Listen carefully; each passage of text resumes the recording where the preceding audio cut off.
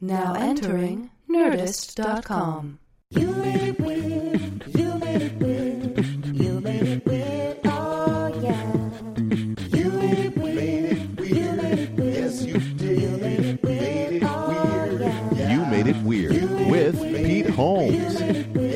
Megan Gantz, the record holder for the longest You Made It Weird that there's ever been. She had an adrenaline shot earlier that day. Think that might have something to do with it? I'm sorry. I don't know if that's how she normally is. Is she?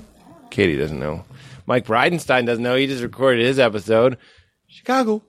Here are the tour dates real fast because we got to get into this long-ass episode, which is great, by the way. Very long, though. Not though. And very long. Maybe you like it long. Ha ha. 3/27. That's March 27th through April 7th. I'm going to be in Melbourne, Australia. I'd love to see some Australian weirdos. We're doing a live. This is new. We're doing a live You Made It Weird right here in Los Angeles on April 15th at the Troubadour. That's going to be great. I thought, why not do one locally? Book it locally, get a lot of fun friends, and do it right here in L.A. April 15th, those tickets should be available now. April 20th, 420 Bro, I'm going to be in Miami for one night. I'm going to Moon Tower for to be in Austin, April 24th through the 27th. May 9 through 11, never forget, I'm going to be in Calgary. That's in Canada, I understand. May 15th, I'm going to Buffalo for one night with Chris Thayer. I'm also going to be in Cleveland for one night for the Grog Shop, May 16th. Cleveland, May 16th. And then finally, June 7th and 8th, I will be in Bloomington for the Limestone Comedy Festival. That is Bloomington, Indiana. All right, everybody, that's it. The sponsor is GoDaddy. Just kidding. Fuck GoDaddy. We didn't know anything about that. I just read what they tell me. Brido, did you know that GoDaddy's like a piece of shit company? I did. I think I use them. I don't know. No, I use 1&1. 1&1 is the sponsor. I'm just kidding. The sponsor is Amazon. You know what to do. Go to the Amazon through the banner of the episode, and it supports the show. Or buy a You Made It Movies on iTunes, or donate from youmadeitweird.com, or buy a T-shirt. That's it, everybody. Keep it crispy. And I've never said that at the beginning of the show. Can I have a pen, please? Did I put these in there? Is this okay that I took this seat? Do people usually sit directly across That's me? the right seat. Okay. You'll be looking directly at my weird Quasimodo eye. Yeah, now you can. No. What are all these things? Do I have to wear these? Oh. Should I? Yeah. All right. We often start by talking about how nobody has ever done the power move. Best Friends magazine. Doesn't that look like a fake TV magazine? It does. Like that's what Cleared. Dwight Schrute would be reading. There you go, Katie. it just says houses. Rowling Stone instead of stones. Red's book. Red's book. Red's book. See, I'm not going to be able to pronounce anything. What's happening? Tell me what you were going to tell me, but when I was yelling at you not to talk to me. So I went to, I just finished work this last week, so I didn't have anything to do today, so last night I drove to Malibu to stay in Malibu for a night. I call it Malibu, yeah. Malibu, yeah. That's what Kanye says. And, yeah, it'll become painfully obvious over the course of the story how not Malibu I am, but okay. I was staying in a really nice place called the Malibu Beach Inn, which is this real fancy place. I got a last-minute deal thing. Wait, what did you use? There's this app called Hotel Tonight. I knew it. Did you use that? No, but Chelsea does. Oh, I love that app. Because it's so easy. You don't even, to buy something, you just trace a little bed with your finger, and then it's that's sort of you agreeing to pay for that room for the night. And you can only get the night that you're, look, at noon every day, they put up a bunch of hotels, and you can only get a hotel room for that night. But you can't extend it to 2 nights? I think that sometimes you can find a place that'll do 2 nights, but you can't, for instance, today I couldn't book one for tomorrow even. It's only the very same day. Okay. Which I really like. And who does that? You and Chelsea? Single people. Just people that don't have anybody to bring with them or anything. I mean, I literally just went on a day trip. I was like, oh, I'm done with work. I don't have anything to do. Instead of just staying at my apartment all day, I'm going to run up to Malibu, see what that's about.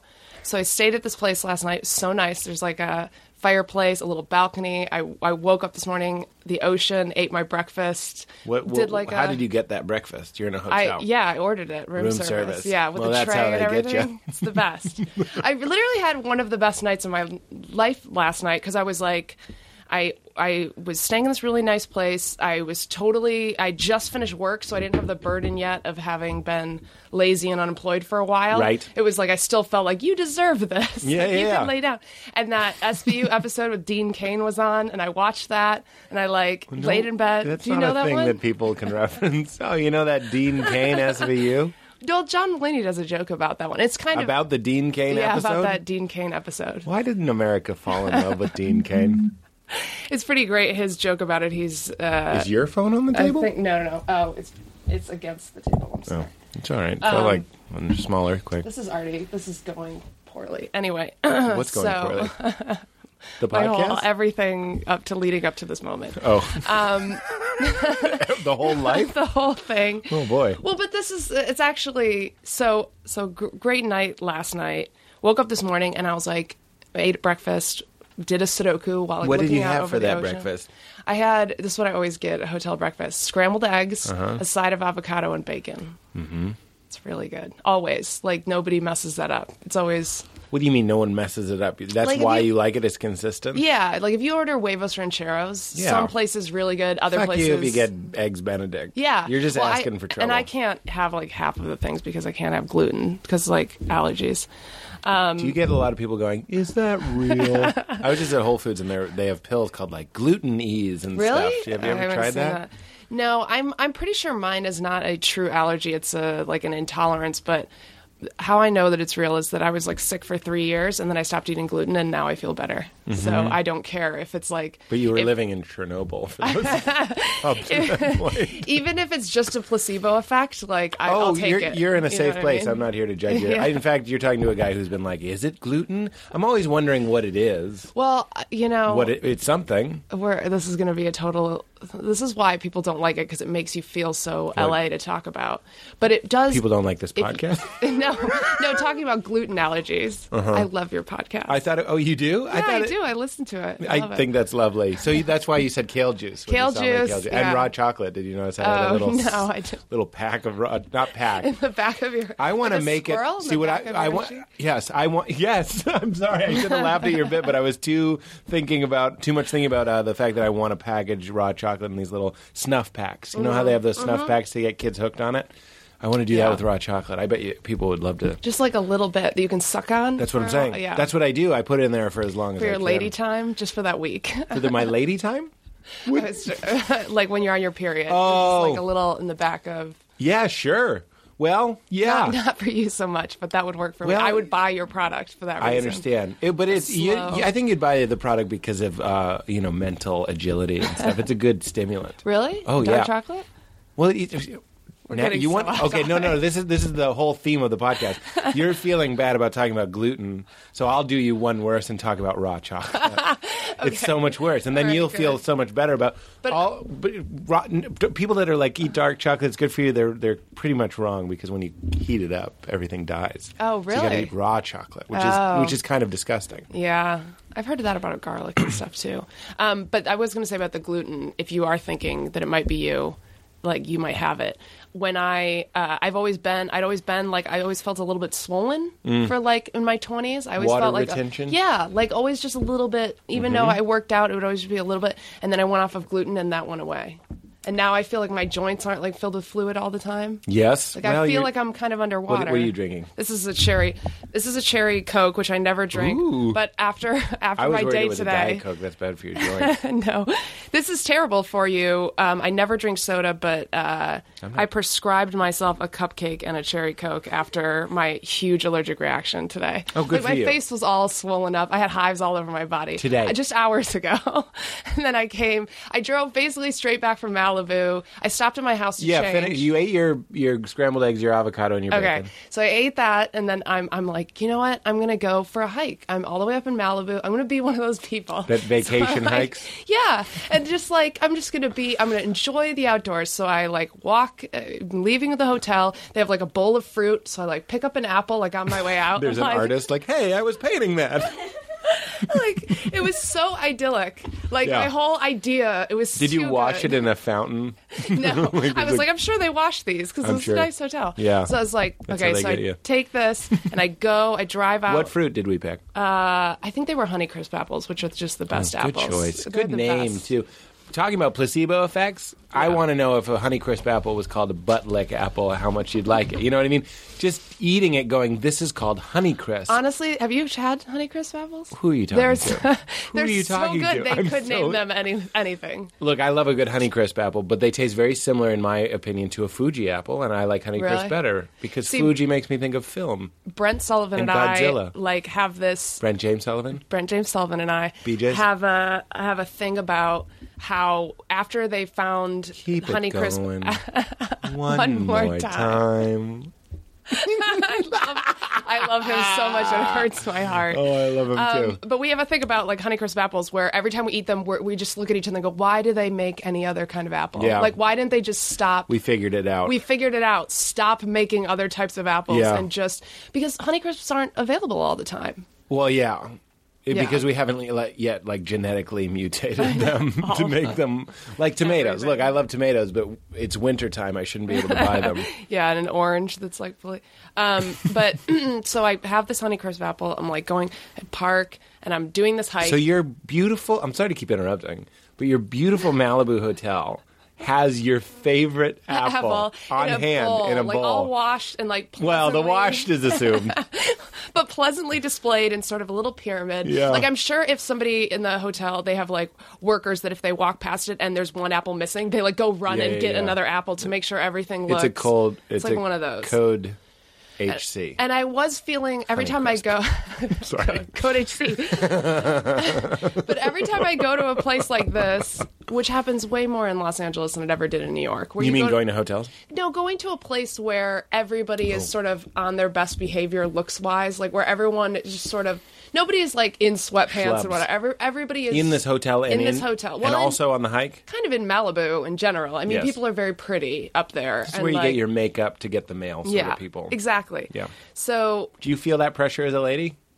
in LA Did you all this the morning? time. Yes. I always feel weird in places like that. I like going to them because I love hotels in general because everything is there's something about my anxiety that's related to the amount of things that are around me, and I don't like having a ton of things, but I also obviously What do you mean? Too many options or Too just many- literal things? too many options, but also items. Like I find it really soothing to throw out things, even things that I'm pretty sure that I'll need again. I like not having them for a while. Minimal. Minimal, like yeah, but I find myself accumulating also because like I'll just tuck it away, Yes. and then I go through every once in a while and throw everything Can out. I just interject and just say I have a whole closet filled with shit that if it all disappeared, I'd never look for it. Exactly. I when I moved out here from New York, I packed 4 boxes full of stuff. Yeah. And Moving will do it. yeah, and I left them there, and then I just never went back for them. Isn't that great? So I don't even know what was in those boxes, but apparently I didn't need it. Gans, I'm a big. When I move, everything burns. I'm like the Joker with the mountain of money. Mm-hmm. Yeah, It's gone. I'm very much like just get rid of it. But the I nice also thing don't about like the mojo of a bed you were fucking your girlfriend that in that yeah, town. no, I get don't rid like of it. Yeah, I don't- ugh. keep. I have one. I have to say, I have one like article of clothing that I took from an ex, but that's it. What's that? A Boxers? sweatshirt, a sweatshirt that I really like. That I think I wore it more than he did, which is why I feel okay about taking it. But You know, I think he probably is okay with it. There's something very sweet about girls that want to wear your like sweatpants or your that sweatshirts or cute? something, and you're like, oh. I haven't been in a relationship where I felt comfortable with asking to wear the other person's clothing in a while. Plus, I tend to date skinny, sort of nerdy guys, and So I you would can't fit? I can't fit in their stuff. Oh no! It's really sad to have your boyfriend pick up your jeans and be like, "These aren't mine." Like at a glance, he can tell. Because they're bigger. Yeah. Oh God! But no. But so wait, getting back to You don't have to be that close to throw on somebody else's sweatpants. yeah, sweatpants. If it's like for cold, sure. you weren't planning on Yeah. staying over, or like a button up or something. I probably could do that. I sleep in a hoodie. Can I tell you that? You sleep in it? Doesn't the zipper Megan? bother you? I'm glad you asked. I really would like to talk about this. Late when it's cold, I love sleeping in a hoodie. Really? I'll It's so forgo. weird. It is Why weird. not And just more covers? I've offered it to a girl will be over or whatever, and I'm sleeping in a hoodie. I'm like, do you want a hoodie? And they all think it's super weird. All of them. All 18 of these girls. all of the But every ladies time in my that's- harem. I'm Julio Iglesias. Every time that's happened, they think it's very bizarre, but you don't really notice the zipper if you're wearing a shirt underneath, which I Wow, am. you're wearing. I'm bundled up. What's the pants situation? Sweatpants. It goes really. Yeah. Do you wear socks to bed? No. Okay, good, 'cause that can I would've been tell you, too the far. second I get home, socks are off and sweatpants are on. I also I'm a real I don't lady like in my that way. feet to be Yeah. in things. Can I at show all. you something? See this? I don't have it badly right now, but every once I don't really have it at all. During the interview, as I get hotter, you might see just. You wouldn't know it, I don't think, if I didn't point it out. Some redness on my hand, splotchiness? a little Yeah. splotch. I'm very fair. And I went to the doctor, and they were like, "It's because your feet aren't breathing enough. It's directly related to your feet." He was like, "You have a tiny amount of athlete's foot, but not enough that you would notice. But that's what that is." So And anyway, it goes to your hands. he's like, the doctor, Gans, and I paid for this. So here I am telling you what a doctor told me that I paid this man. You find this man, fugitive. I took he was like, he looked at my hands. I was like, what is this? He goes, this is going to sound crazy, but take off your shoes. And you could tell he really liked it. It was his little house moment. Yeah, but don't you wish that every doctor's visit was like that? Because they should amaze you with their diagnosis. Like it would be Yes. great if I went in and they were like, "Oh, just wiggle your thumb Yep. 3 times and then your ear stops hurting." It's a big thing. I would believe in science more if it worked like that. I'm one of those people. Today, I was doing a punch up for a show for some friends of mine, and someone was standing up, and they were like, "Sitting is the new smoking," right?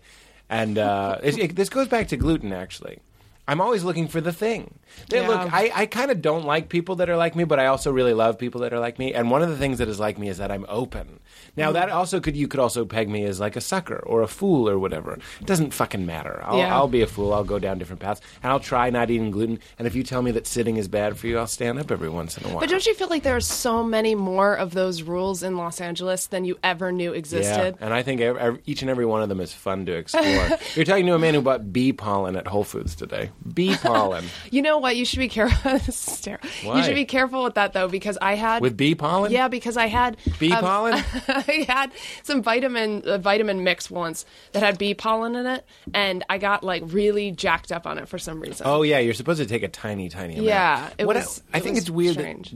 There's this whole world, like, drinking this kale juice, and this is the coconut water, and the bee pollen and stuff. I'm like, people at Whole Foods are high. Yeah. We're all high. We go and trying to get find- high. That's why everyone loved kombucha for a while, because I've it was never like a had little it. bit... It's like fermented... It's like just a little bit... Of alcohol? I think, or something. Your body reacts to it in Well, a funny way. Going back to raw chocolate, which I often do. If you Google raw chocolate, you'll find it's about a 70-30 split. 70% are like raw chocolate is everything you need. You should be eating raw chocolate. Especially ladies, you're lacking a lot of iron typically. yeah. And manganese, things that used to be in the soil, but aren't anymore because we've raped Mother Earth. That's what volcanoes are. That's where we fucked it. We made those? Yeah, we made those with dicks. Huge dicks. The other thing was, what was I saying? Oh, then you'll find 30% that are like, it's addictive, it's more addictive than cocaine, you'll go crazy, it'll kill you. That's true of everything. Yeah. You can't. I'm sure bee can't pollen get- drove you nuts. Yeah, well, I mean, and the sad thing, I was taking those pills because I was doing hot yoga, which I know you're getting into yoga Bikram. now. Bikram. All yoga I do is hot And- yoga. Not that didn't mean like I'm so hot. It means, well, I am Julio Iglesias, but it means I sweat so much. Yeah, me me so too. much. I love it, though. Picture a man sweating a lot, like, whoa, then double it. That's how much I'm sweating. No, it It's drips. gross. It like drips off my nose when I go to Yeah. Bikram. Yeah, No. like a constant flood of Wait, sweat. a flood? Yeah, like a dripping. Like when we do tree, there'll be like such a constant drip of sweat pouring off me that you almost can't hear the individual drops. Really? Because I dump it. I really like sweating too, and I Sweating so good. I recently took it to 30% an of the internet extent. says it's not good. Yeah, I'm just exactly. making a joke. In Larchmont, where I live now, they just built this thing called an urban sweat lodge, which I went to the other day. See, I'm on board. I want to go to this. We should go. It's literally put you in a bed. This is so A bed? They put you in a hospital bed. It's sort of like, but it's got We see where this is going. We're going to put you in a hospital. hospital But bed. it's got a sleeping bag that's like an infrared heating sleeping bag. And in it, there's like a plastic bag. Basically, you get between these two things of plastic, and you wear just like, I wear like sweatpants and high socks and like Like me sleeping. a sweat, yeah, like a sweating get up, and you get in there and they wrap you up like a burrito, and then they give you a remote so you can watch Netflix on this flat screen TV that's in front of you, and then you just sit in this thing for an hour and sweat. How do you feel while you're doing this? I actually really like it because I'm. Do you feel hot? prefer I know being that's a warm. silly question, but do you, You feel really hot. unpleasantly hot? Some people probably would think it's unpleasantly hot, but like all you have to do is kind of take one arm out to feel cooler again. And I actually like the feeling of being overwhelmed with how hot I am because my brain shuts up when all I start thinking about is how hot I am. Well, it's probably- like I get to my basic needs and then the brain quiets down. I'm interested in the meditations of life, and that sounds like one of them. Yeah. All we need to do, the principles of meditation, is just to bring you into the moment. So if you're incredibly hot, and I wonder, I feel like cold doesn't do it as well. Cold doesn't do it for me because I start to freak out, but hot. Cold you like, want to solve faster. Yeah, you want to get it, but that's another thing. You have to overcome the want to solve something. Like you're wrapped up and your arms are inside this thing, and you'll feel like a bead of sweat, let's say, dripping down your forehead, and everything in your body goes like, wipe it Yeah. away, move that thing, like stop that from happening Right, on your right, forehead. right.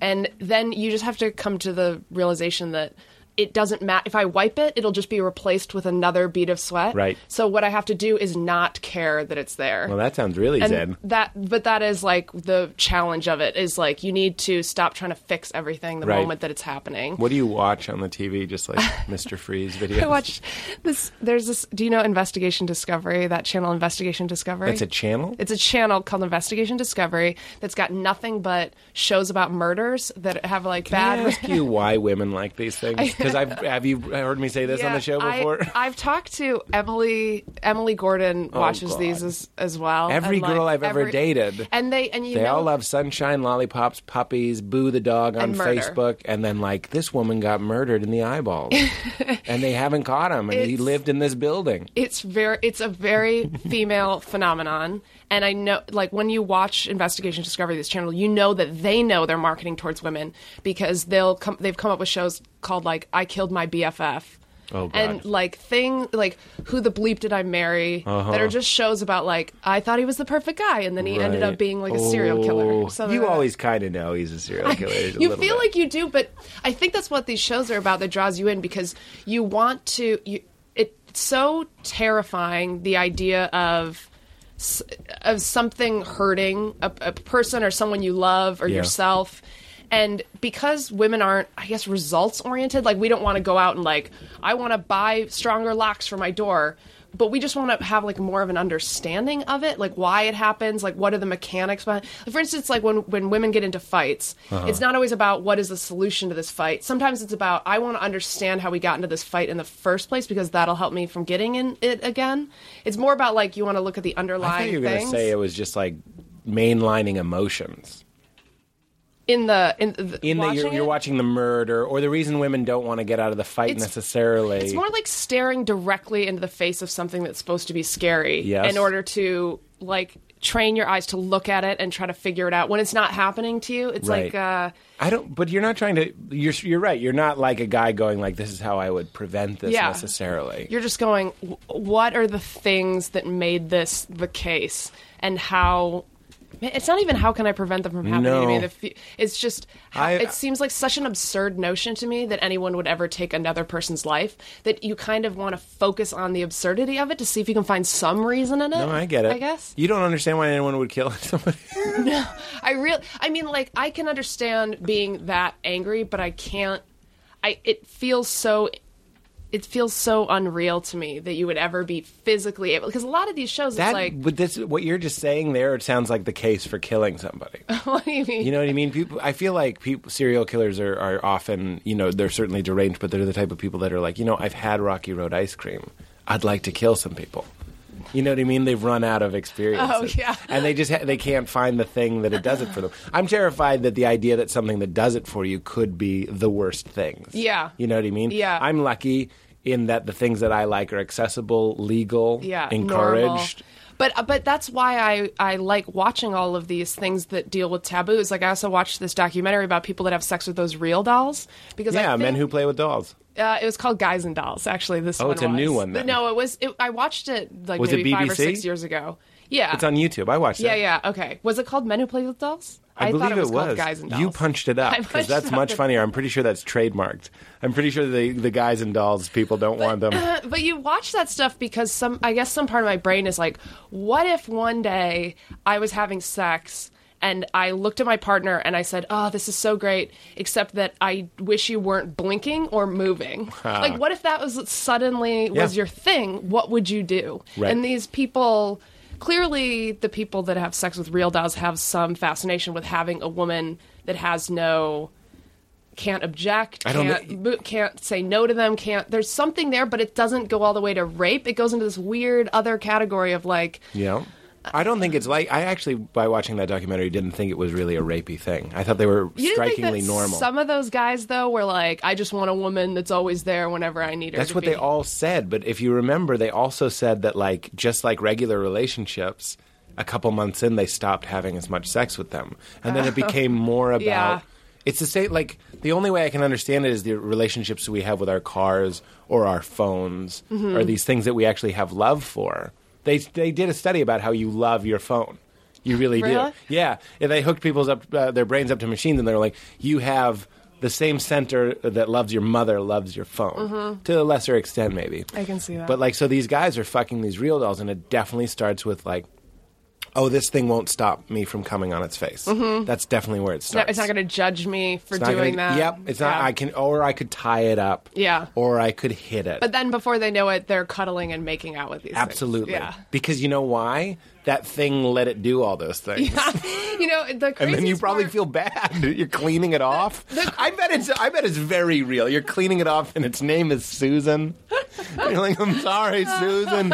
And then you buy her an outfit. It's basically a marriage. The craziest part about that documentary, like you watch it and you think, the worst part is going to be when because they show like this is how you clean it out, sort of. They like, did? Well, they showed like the kit, the sort of bristle brush that they use and stuff, and you think, oh, that's going to be the weirdest part. The weirdest part for me was the guy that was taking the camera crew into his house, and they wanted to meet his real doll, and he goes up to the bedroom door with them, and he goes, just wait outside for a second, she might be sleeping. He walks inside the room, comes back out of the room, and goes, yeah, she's sleeping. And the camera crew waits around for the doll to wake up. Yeah. And then to wake her up, he detaches her sleeping face, goes and gets her awake face, and like puts her awake face on. But he's developed, Yes. it's like he wants to have something that is sleeping some of the time and he can't engage in it. Well, doesn't it speak to a deep, deep human need? This guy is playing pretend. He's a rational person, and he's deluded himself But I guess to the point where he's like, she's sleeping. the same complexity that goes into a human emotion like that. What's interesting about that to me is the same reason that I watch these murder shows. Yes. It's like, what drives a person to that? I can't understand it. My synapses don't fire that way. Right. But there's something fascinating about looking at somebody else and going, how'd you get to the point where you were like, well, my only way out is to stab my husband 30 times and like put a bunch of newspaper over and burn the house down. Right. What? Those are motive-based murders. Some of them, but some some of them are random. like random. I mean, anyway, that wasn't but that's what I watch when I'm in this sweat lodge. I watch this thing called Deadly Women. That's all women that have killed. Oh, they're women They're murderers. all women murderers. And the funny thing about it is that women largely, they don't shoot gun. Largely when they murder, they're not from a distance. It's like up close and personal stabbings or poisonings. Like a lot of poisonings God. where they like take care of the person as they're dying. Oh, really? You know what Like I mean? Misery. Yeah, like kind of like there's a lot of cases of like nurses that'll be the most, there's very few female serial killers, but of the ones that there are, a lot of them are nurses that it's part of this caring thing where they think that they're helping people when they're pouring arsenic into their like soup. I mean, like especially ones like from Helping the them 1800s. leave the earth? It's like helping them need me so that I can help them. It's creating I think there's something about it's creating a simpler relationship where it's like you are helpless. Right. I can help you. And I'm keeping you helpless so that I can keep helping you. So that I can keep helping you. You stay in bed. I take care of you. We both know what our role is here. Yeah. Like, I'm going to always take care of you till the day you die, which will be a lot faster because of me, yes. But Yeah, well, it kind of goes back to, and I'm not trying to say you're crazy because I understood what you were saying, but it goes back to reducing the number of things. Mm-hmm. It goes back to thing anxiety. Yeah. A little bit. But that's why, so that getting back to that, that's why I like hotel rooms because they're outfitted, they're furnished with exactly what you need and nothing more. Bill It's Burr like, calls, I just watched him, so funny. He calls hotel rooms little safety deposit boxes for people. yeah, I was yes. like, oh my God. That's exactly, I think of myself when I'm in them like, I'm a really high-class St. Francis of Assisi in that I've given away all of my things. But the things that I kept are really nice. They're all white linens. They're all like new towels that have been freshly laundered. A hotel should be the worst place, but it's the best place. It's the best place. Like, think about it. If you want to go somewhere quiet, you go to a hotel. Yeah. What is a hotel room? You're surrounded by people, but they always do it right. The installation is incredible. It's fantastic. And I also, because it removes the possibility of someone dropping in on you. Yes. Nobody's going to knock on the door and be like, hey, you want to go Do you have out roommates? to do...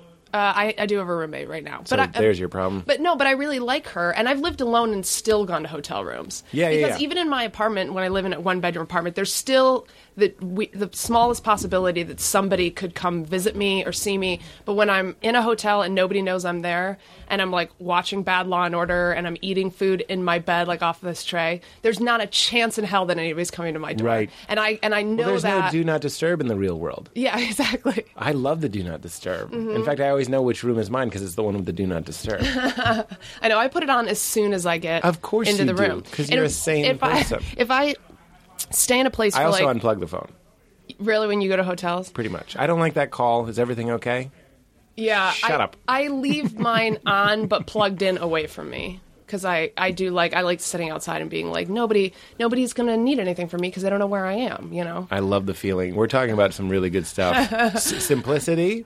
Yeah. And removed, and no one knows where you are. And it goes back a little bit. I think I might have some of your thing anxiety, the idea that there's only so much you can do. Yeah. That's why writers especially like going to hotels because it's like, oh, My what do I laundry is do? not here. We can't do your laundry. Yeah, your external hard drive that you need to back up all your photos to isn't there, so you Right, can't do it. right. The anxiety can't even be there of needing to do it because Right. you Your can't do TiVo it. isn't there. Yeah, you can't access those things. Right. So no need to think about them. Right. You That's don't why- have an Xbox there. Yeah, I do a lot of writing in hotel rooms when Yeah. I go. And random, like I'll go to a different one every night because I don't want people to I don't even want the hotel to start knowing that I'm there. It's like I want to be in and out. I want to be, it's like a one night Wow. stand, but With the hotel. with the hotel. So, With a high thread count. so that's what I was trying to do last night. And then I woke up and I was like, oh, I'm going to do this hike because the only thing that I had to do today was this podcast, which I was very excited about. But I was like, I'm going to go out and like get some exercise and sun on my face and everything. And I went for this hike and I must have walked past some pollen something that hit me in the face. Whole Foods? I don't bee pollen. I don't know what it is. I don't. You asked me like, did I see an allergist? I haven't yet. I don't know what it is. But I got back to my car and I started sneezing, and then I like had a moment like that movie Hitch, where like I pulled down my rear view mirror and looked at my face, and one of my eyes had swollen shut. My face started feeling really hot, and I like pulled my shirt down, and I had hives all down my neck. Have you had hives before? Oh yeah, I've gotten them like I get them totally randomly. I don't quite know what the connection is. Like every couple of years, I'll just break out in hives over my whole body. You're reminding me of this girlfriend I had. Oh, no. And she would tell me that she would occasionally just wake up covered in hives for no reason. And dating her was like dating a werewolf. I kept waiting. I was very fond of her. But every time we spent the night together, I was like, is this the night? Did you ever see it? Was it No. terrifying? Which Did only you made want it to see worse. No. Oh, okay. I didn't. I mean, like, yeah, I actively didn't want to see it. I thought it would be scary. You know. Yeah, well, I guess it's not that bad. it wasn't that This bad, was a long except time ago. I was in Malibu by myself. And so I'm like getting in my car and I'm trying to judge. You know how usually when something like that happens and you have another person, you outsource the practicalness to the other person, and they're the one that goes like, you're all right, like Sure. we'll get you somewhere, you know, something like that. But when so that you can be the one going like, oh my God, I'm going to die. My throat is closing off. Like Yeah. you can have the freak out. I didn't have that person. So I had to be like both of those people in one. And I was like, am I freaking out or can I not breathe? You know, I was like kind of coughing, being like, how good is my breathing? Do I need to go? And so that I Breathing is one of those things. As you're telling the story, I'm like, how good is my breathing rate? It's pretty good. It's not pretty not good. great. Not wheezy. Yeah. Mine was like, it was scratchy all down my throat. I was feeling hot. Things felt swollen, but like when I touched them, they didn't appear, besides my eye, they didn't appear swollen, but my face felt swollen. Yes. And so I didn't know what I was. And like allergy attacks can be made worse by you freaking out about them. That's and helpful. so I'm trying not to do that, trying to judge. And I took like a Benadryl, and I was like, how long can I wait on this? And I You ended just up. had Benadryl with you? I had it because I'm seeing a guy and I'm totally allergic to his dog. And so I know it stinks, but so I have I feel them like on me all single the time. people and pets need to break up. I'll tell you a couple things. One is, first of all, I had a fantasy that because the bee pollen on it says you could be allergic to this. Be careful. So eat a small amount. And then I had this fantasy, I played this out in my mind as I was driving here with the bee pollen, that I would eat a couple pieces of it. They're tiny. They look like grape nuts, but for like a gnome. So I just riffed that. I'm very pleased with that. I throw that in my mouth. And in my fantasy, my throat starts to close, and I go through everything that you just did, where I'm like, it's not closing. You're just being weird. And then I was like, no, it really is. And then I remember Paul F. Tompkins told me that if you have a landline, 911 comes to your house much, much faster. But I don't. So in the Really? freak out, I'm kind of like, I should have got that landline when Paul F. Tompkins told me. And then I call 911, and I can't talk because I'm freaking out. And then I'm like, what do I do? And then I open the computer and I type, I've taken bee pollen, send an ambulance, and then I have it speak it, you know, so it's like, I've taken bee pollen, send an ambulance. And I'm very pleased with myself that I, in this Very pretend... smart. Well, thank you. Yeah. I used to have hypothetical things like that when I was in New York, where I'd be sitting on a subway and I'd be like, okay, hypothetically, if I was on this subway and there's only one other person Yes. on this car with me and they started attacking me, what would I do? And you go way down the road, like Sure. of what would you say to the next, if you got into the other car, what would you say to them? But Right. it's like, I go. What do you do? I go 10 steps down the road when I think about that. I mean, but like, what do you do if there's a guy Oh. on the sub? You know what I always like to do in my fake pretend mind? What is happening here? What is there, a fucking orc party downstairs? Having a conversation right here. Like I can see him. It's just But now there's music playing. We should go to a hotel. Thank you, Katie. Yay. Mine is always tell the guy I'm a cop. I always think that would work. I've thought about that before with rape, where I'm like, would I be like, I have AIDS? Or like, would you say something? Right. But then I'm like, I don't really, I've actually thought this before. I don't really look like I have AIDS. Like, I don't look like the type of It's person so that would funny have that you AIDS. say that. I'm like, my So I hair don't is think too it'd be long to be a believable. cop. Yeah. I'm like, I don't have a cop haircut. I know, I If I want I'm a cop privileges, I need to keep it pretty high and tight. Yeah. And you need to, look more AIDS-y. My scenarios depend on whether it's late at night, whether Although the you- train is close to the station. Were you about to say that I could have AIDS? You could have AIDS. Yeah, I totally- I was just saying that feels like 1980s AIDS. Now I Yeah. feel like you could have that magic. Now Johnson anybody AIDS. could have it. Yeah. According to like Law and Order SVU episodes, high With school Dean girls can get it. Is that right? Like just on their first time with a guy, yeah. And then, he's always a guy that like knowingly has it and walks around all the time trying to spread it to people, which Like is strange. kids. Yeah, And other movies that made our generation think that every time we have sex, we get AIDS. yeah. I went to Catholic school, so until I went to college, I thought that you could get it from like sharing a water glass and stuff like that. I don't know if you've heard me say this on the show before. I used to think I could give myself AIDS by masturbating in the bathtub. Really? As a young kid, I was like, I'm pretty sure I just gave myself AIDS. Oh my god! Because I was like, it's don't- released. It's something about the air activates it. But you didn't realize that like you have to degree have deodorant. it first in order for your. Oh, I sperm knew to have- everything because they tell you everything, which is fucking ridiculous. But I'm like, they probably didn't mention because they don't know didn't the mention filth this one. that I'm doing. It's also weird doing it in the tub, I guess. But I mean, you're just sitting there. You're so bored. Just might as well. It's right there. Well, when you were done, would you drain the bath and then take like a quick shower, or would you just get out of the bath and be like that? I think I'm forgetting. I think I would probably get out like toilet paper myself, flush it. Probably not as clean as okay. I like, I and then see I'm what you're probably saying. getting back in. Yeah. I knew kids. I used to pee in the tub too. Gross as shit. No, I mean, but wait, how old? Young. Yeah, Like most 22. kids did. I remember being in the bathtub with when I was like maybe 6, and my brother was like 2 or something like that. Yeah. And he like pooped in the bathtub while we were in it at the same time, and I was like, that's gross. Yeah. But then you're how also solid like, was it? my parents. It was. I mean, I saw it, so it must have been solid enough. But like you also are like, I was still at that age where I was like, my parents would never let anything weird happen to me. Yeah, right. This has yeah. got to be normal, like Right, part of the right, course, right. because I remember distinctly thinking you pee in the shower, which I still do with no shame. Mm-hmm. When did that stop? it's your shower. I feel like it's now completely It's- acceptable. it's Everybody's totally- like, I pee in the shower, I pee in the shower. But I feel like when I was 12, people were like, never pee in the... If you do it, don't admit it. I don't because I'm a woman, and that would be like a whole different. Why? It goes right to your feet. It's where No, the it athlete's goes foot. in every direction, sort Really? of. Well, I mean, like you don't have as much control over it. I the heard direction. in the Girl Scouts they teach you how to lift so you can pee standing up. I know, but then you don't have But the whole reason to pee in the shower is because you want to just be able to be like, let it go. If I have to like assume a position, then it doesn't have the relaxing feeling of like, Yeah. I'm just standing here soaping on my head, and I have the urge to pee, and I'm just gonna, without thinking, let it happen. Right. Which is the pleasure of doing. I assume. You know, now that we're talking about it, I realize that I don't, because I'm a grown person now and I have like a routine. It's not because I don't. It's because I typically pee before I get in Mm-hmm. Yeah. the shower. Yeah. But as a child, But you want the yeah. option. It is a fun of it option. being- Also, peeing off a boat is a great thing. It's a fun, freeing moment.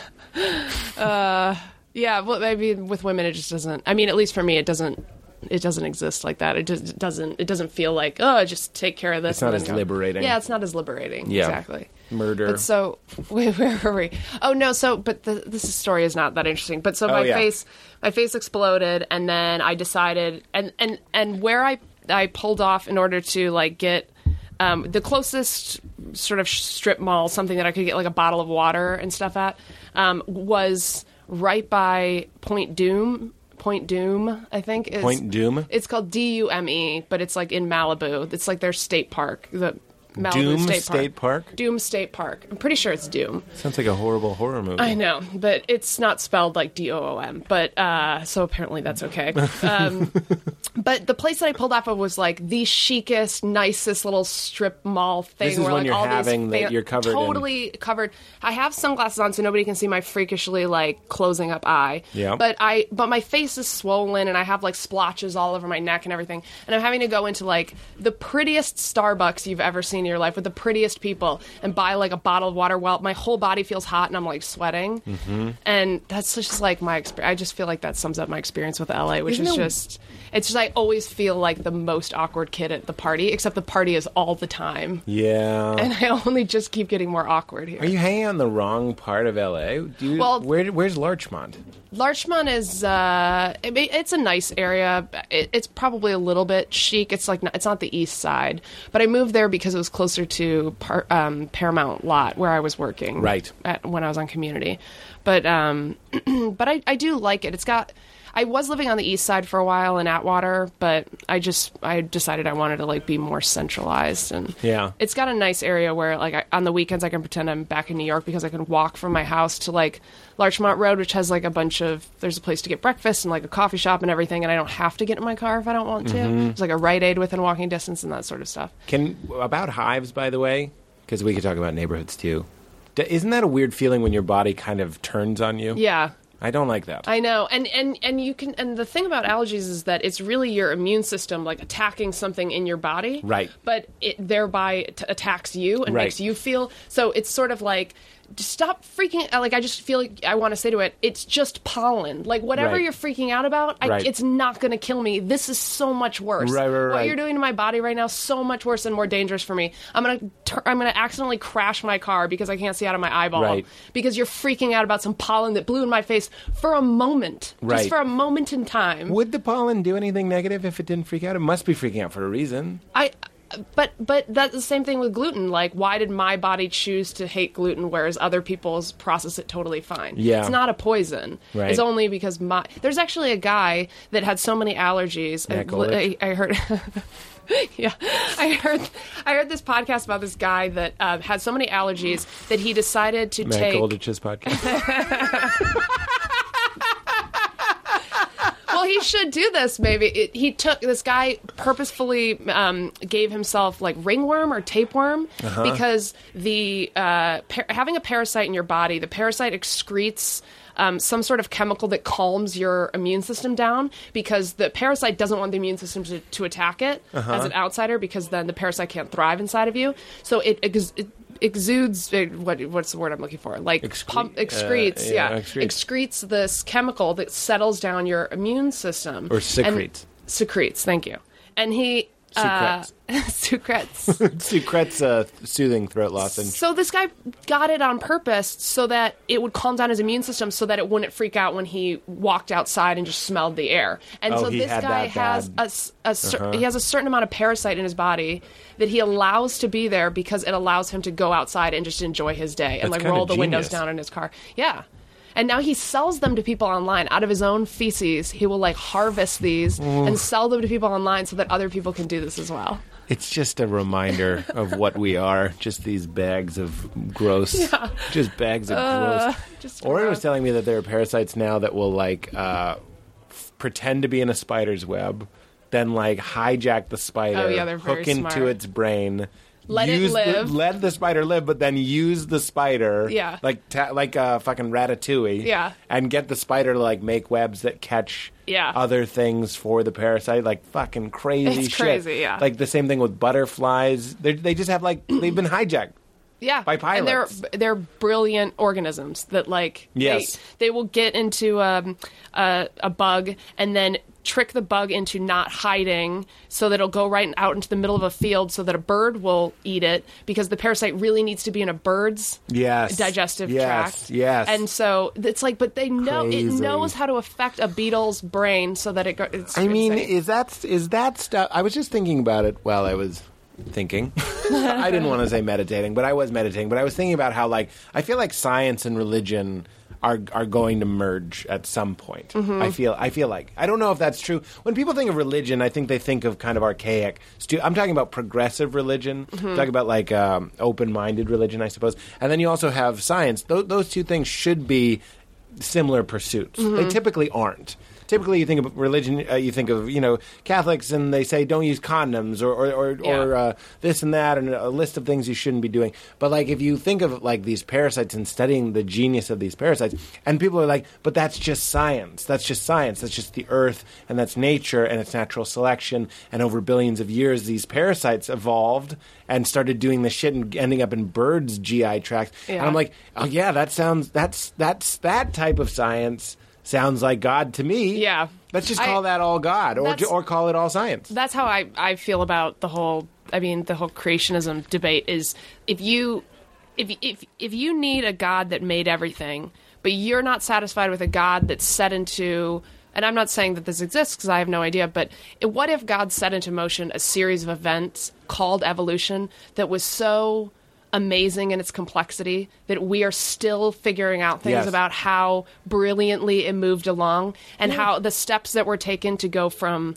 a pile of goop into us. Yeah. If you don't think like that's amazing Right, enough right. to necessitate a God, Right. then you're not learning about the same science. I am. Right, That's right, what right. But I You should consider, be fascinated. You should be in awe of that. yeah, but I do consider myself an atheist, or I guess an agnostic, because I don't believe in one specific type of God. I was raised Catholic and kind of moved away from that. But I'm never. You just said you're an atheist, and you're like, that's Catholic guilt. Come on. But Christmas, yeah, Christmas and Easter. Easter's coming up. it is coming up. Yeah. I'm going to be home with my mom for Easter too. Fun. So maybe I'm we'll gonna dye be- some eggs or something.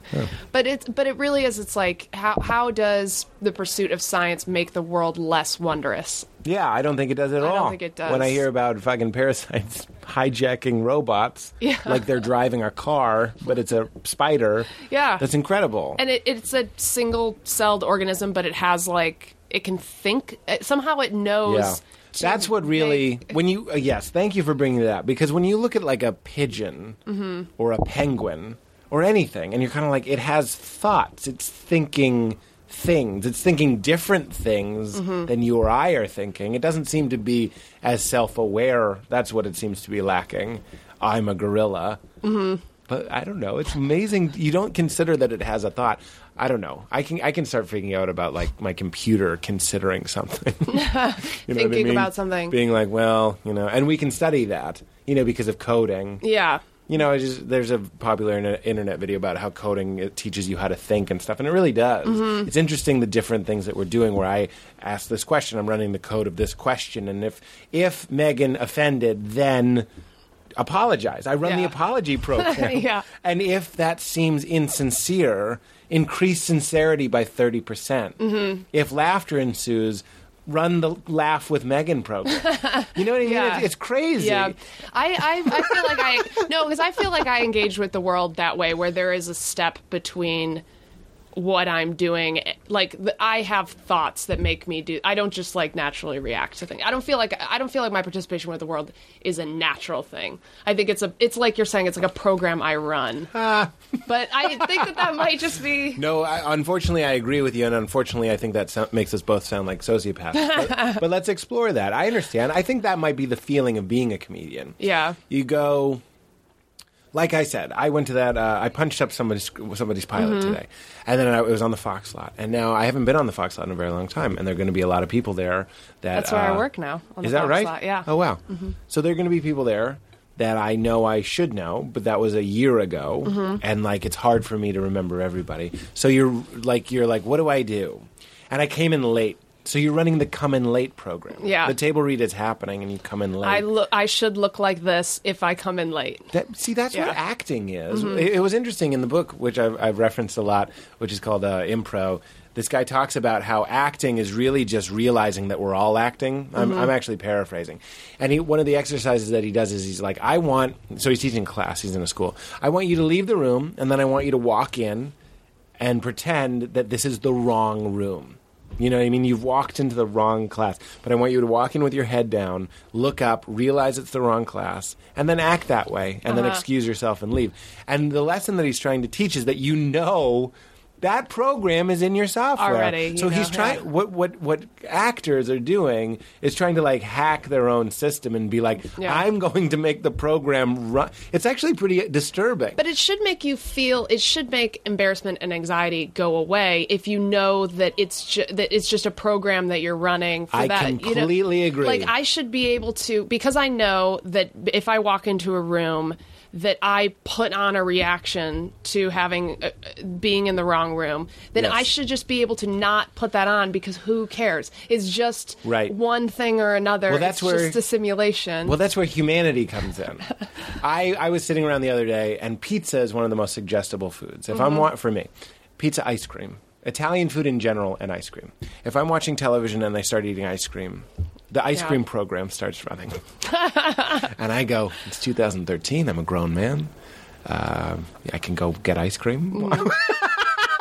I start playing it out. I'll be like, all right. And this is something that makes us very, very human. We go like, well, tomorrow I'll probably regret eating the ice cream because I'll feel like a fat ass. Yeah. But then I'm like, but I'll also get a rush from eating the ice cream. And here's the thing. What you're saying is, why can't we just realize anxiety and discomfort and all these things are just programs, which I completely agree, and I have a point about that too. Why can't I, when my blood sugar is low, and this is what I try and do, eat a spoon of raw honey, which is also very good for you, which will get your Give blood you sugar the same up. effect, And you won't have any of the essentially. guilt because you'll be getting all these micro blah blahs and blah blah. But the problem is I'm trying to convince myself that I'm just a machine. I go, I'm a machine, and I run on different fuels. And my brain right now is stupid. It's a child's brain, and it wants what is Jimmy Fallon's ice cream called? Late night snack. Oh, late night snack is so good. It's so good. It's so good. And so And it's got salt and sweet and Megan, who cold. are you talking to? It hits all the markers. I'll even go like, I'm getting ready to do a late night show. I No, but should eat it's this ice cream. But it is a deal that you make with yourself. I heard about this study on. I've been listening to a lot of like Radiolab podcasts lately, and they were talking about this study where a group of people was put into a room, and they were each given a number. And they were told, okay, you need to memorize this number, and then you're going to walk down this hallway It's to a another long room. number. It's not like 4. Well, they didn't tell everyone, but they gave different people different size numbers. So some people get two digits. Some people get 7. 7's okay? easy. It's like a phone number. Seven is easy, but 6, so you're fucked. but they'll do anywhere between 7 and 2, or like a shorter one or a longer one. I understand. And then they have these people walk, and then they're supposed to go into this other room and then just recite the number once they get into the other room. But what they didn't tell them was that midway they were going to be greeted by a woman who had a tray that said, and she said, "I have a snack for you before you go into the other room. There's a piece of chocolate cake or a fruit salad." the people that had the long number to memorize overwhelmingly went to the chocolate cake, whereas the people that only had two digits ate the fruit salad. And they explained it as like, you know, you have an emotional side of your brain, and that if your brain is exhausted with the conscious part trying to remember this number, it can't override the emotional part. But I think it's more that if I feel like I deserve, because I'm doing more work in my, if I can convince myself I am doing more work, that I deserve this thing, even though there's no relation between those two things, I'm not going to remember that number better because I ate chocolate cake. Right. But I will tell myself, well, you're doing a lot of work today, so you deserve this. Right. But like you're saying, you're a machine. You don't actually. But need I think that's humanity. Mm-hmm. So I think like if robots made us, Terminator Salvation style, and I'm Sam Rockwell, I don't take the chocolate cake, and I don't get up and walk to Vons and eat late night snack. You know, but like I think that is the stuff of humanity. But I would like to step outside of it sometimes to my advantage and be like, I don't need. And sometimes I succeed. You know, sometimes I do succeed, and sometimes I eat the ice cream. And we can't be too mad at ourselves for eating ice cream. This is the weird one that I was trying to play with today. Speaking of running programs, it's it's kind of weird that it came up. I was thinking about, like, I've had friends that have horror stories where, like, weird things happen during sex. Meaning, period stuff doesn't really freak me out. But I'm talking, this has never happened to me. I've gotten blood. I'm not trying to be gauche here, but blood has made an appearance, and I don't give a shit. And that's one of those instances where you have an opportunity to set the stage for the girl, set the tone. Girls freaking out, and you're like, I don't care at all. And they go, if sincere, not caring, run, calm down program. Okay. Now, then I was thinking, what if it was something really weird? And I've heard of sex stories where shit shows up. Okay, it's never happened to me, but let's say shit shows up, and then I was thinking about that, and let's say it's the girl. So I was thinking, if that ever happened to me, it would be hard for me to convince the girl what we're talking about, which is, okay, something embarrassing has happened. In this case, I'm saying the shit program ran. Nobody thinks you hit Control S to run the shit program. It was an involuntary, it was a glitch. It was a startup. This was already active. Yeah. When you rebooted today, you rebooted. Thank you. So I say, let's, almost in a Zen way, let's acknowledge that this thing happened, and we're, right now, our computer brains, our stupid brains, which are also very smart, are telling us to run the shame programs, are telling us to, you're also running a fear program, that I might run the humiliation program, or that I might run the gossip program, or I might run the future humiliation program. But what if we just delete the event? What if I hit select all the past 15 minutes and we delete it? Unfortunately, you know, we're humans, and to a certain extent we can't do that. But to a certain extent, I think we can. But it would be, I might be able to do something like that just because of the added benefit of knowing that then I was living in a relationship where that was an option. Like I was in a relationship recently it wasn't a romantic one, but it was involved with this person, and I Matt Goldich.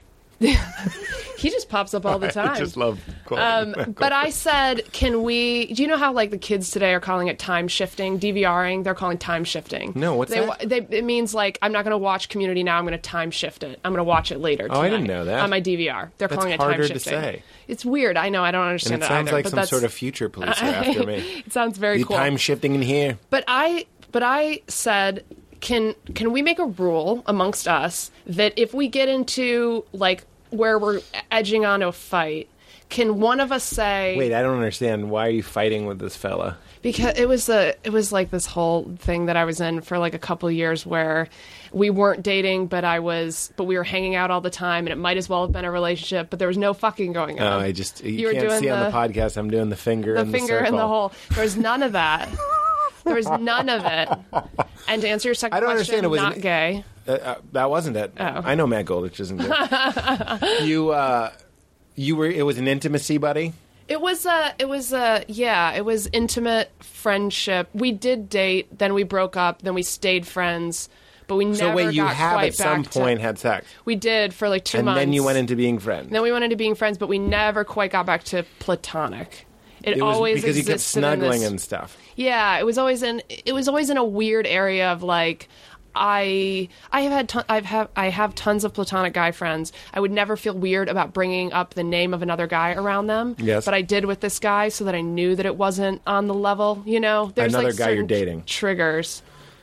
So What? you and Snuggle Buddy, you don't want to be like, me and Tony went to Well, I the-" wasn't dating anyone else because I was allowing that to be my only intimate relationship at the time as like a weird All right, maybe thing. let's get back to that, but you say time But shifting. so I said to him, because we would get into fights, which you're not supposed to do if you're platonic friends, because that doesn't happen. But That's what Jess St. Clair said with Jason Mantzoukas. He was like, Jesus, it's like you're my fucking girlfriend. Yeah. But you're not. You're not, but you're not supposed to be that intense about it. It should just be able to roll off your back, and then you'll go, fuck you, I'm not going to go see a movie with you for a month, and then it'll be fine. Whatever. But this was like, we would get into arguments, and I would say, because sometimes I'll say, I don't like the thing that women do where they go, I'm fine, and they don't mean it. But sometimes I know I will be fine. I know it's not a big deal, and so I want just need to burn like, through it. I just need to burn through that time. So I want to go, let's just time shift this conversation. Let's just not talk about it right now, and let's wait 3 hours, and then Right. we'll talk about it later, because I'm not actually upset about it. Yes. But if you keep talking about it right now, I will Right. make myself upset about Right, it, right. which I'm not.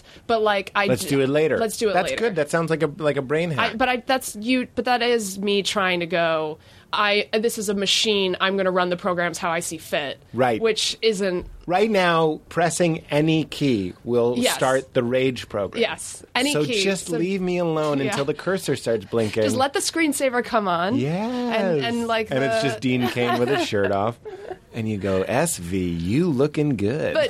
But don't you feel like that doesn't work when you try to do? It's like because your brain knows you're doing it. I'm a little disturbed at how good I can be at stuff Really? like that. That goes back to a little bit. And I look, if I thought I was a sociopath, I would tell you. There's no reason for me to withhold that. In fact, a lot of interesting people I know have sociopathic tendencies. Mm-hmm. But it's typically only in relationships where I'll catch myself being like, in fact, to a bad place. A girl will upset me. Mm-hmm. So I'm trying to think of something that's not petty, like you drinking soda.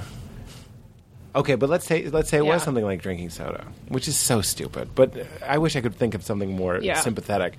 But I don't like that you drink soda because you have diabetes. Let's say that. Okay. Okay. All right, well, then that's a big deal. Okay, All right. or I'm afraid you'll get diabetes Okay. because your mom has it.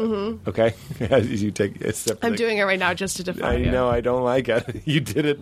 That was like one of the first steps you've taken, and it really felt personal. Yeah. Okay, so in my mind, unfortunately, and I'm working on this, and I've talked about this on the show before, but I won't stop talking about it until I stop doing it. I go, okay, I could run the Megan Stop Drinking Soda program, okay? I could Don Draper you and go, take off that swimsuit, it looks desperate. Which is one of my favorite moments. I could say, Megan, and this is what I do in my brain. It's all just picture the black screen with the green writing. Like an old computer. It goes, Yeah. run, C prompt, yeah. Yeah, C prompt, run confrontation program, yes, no.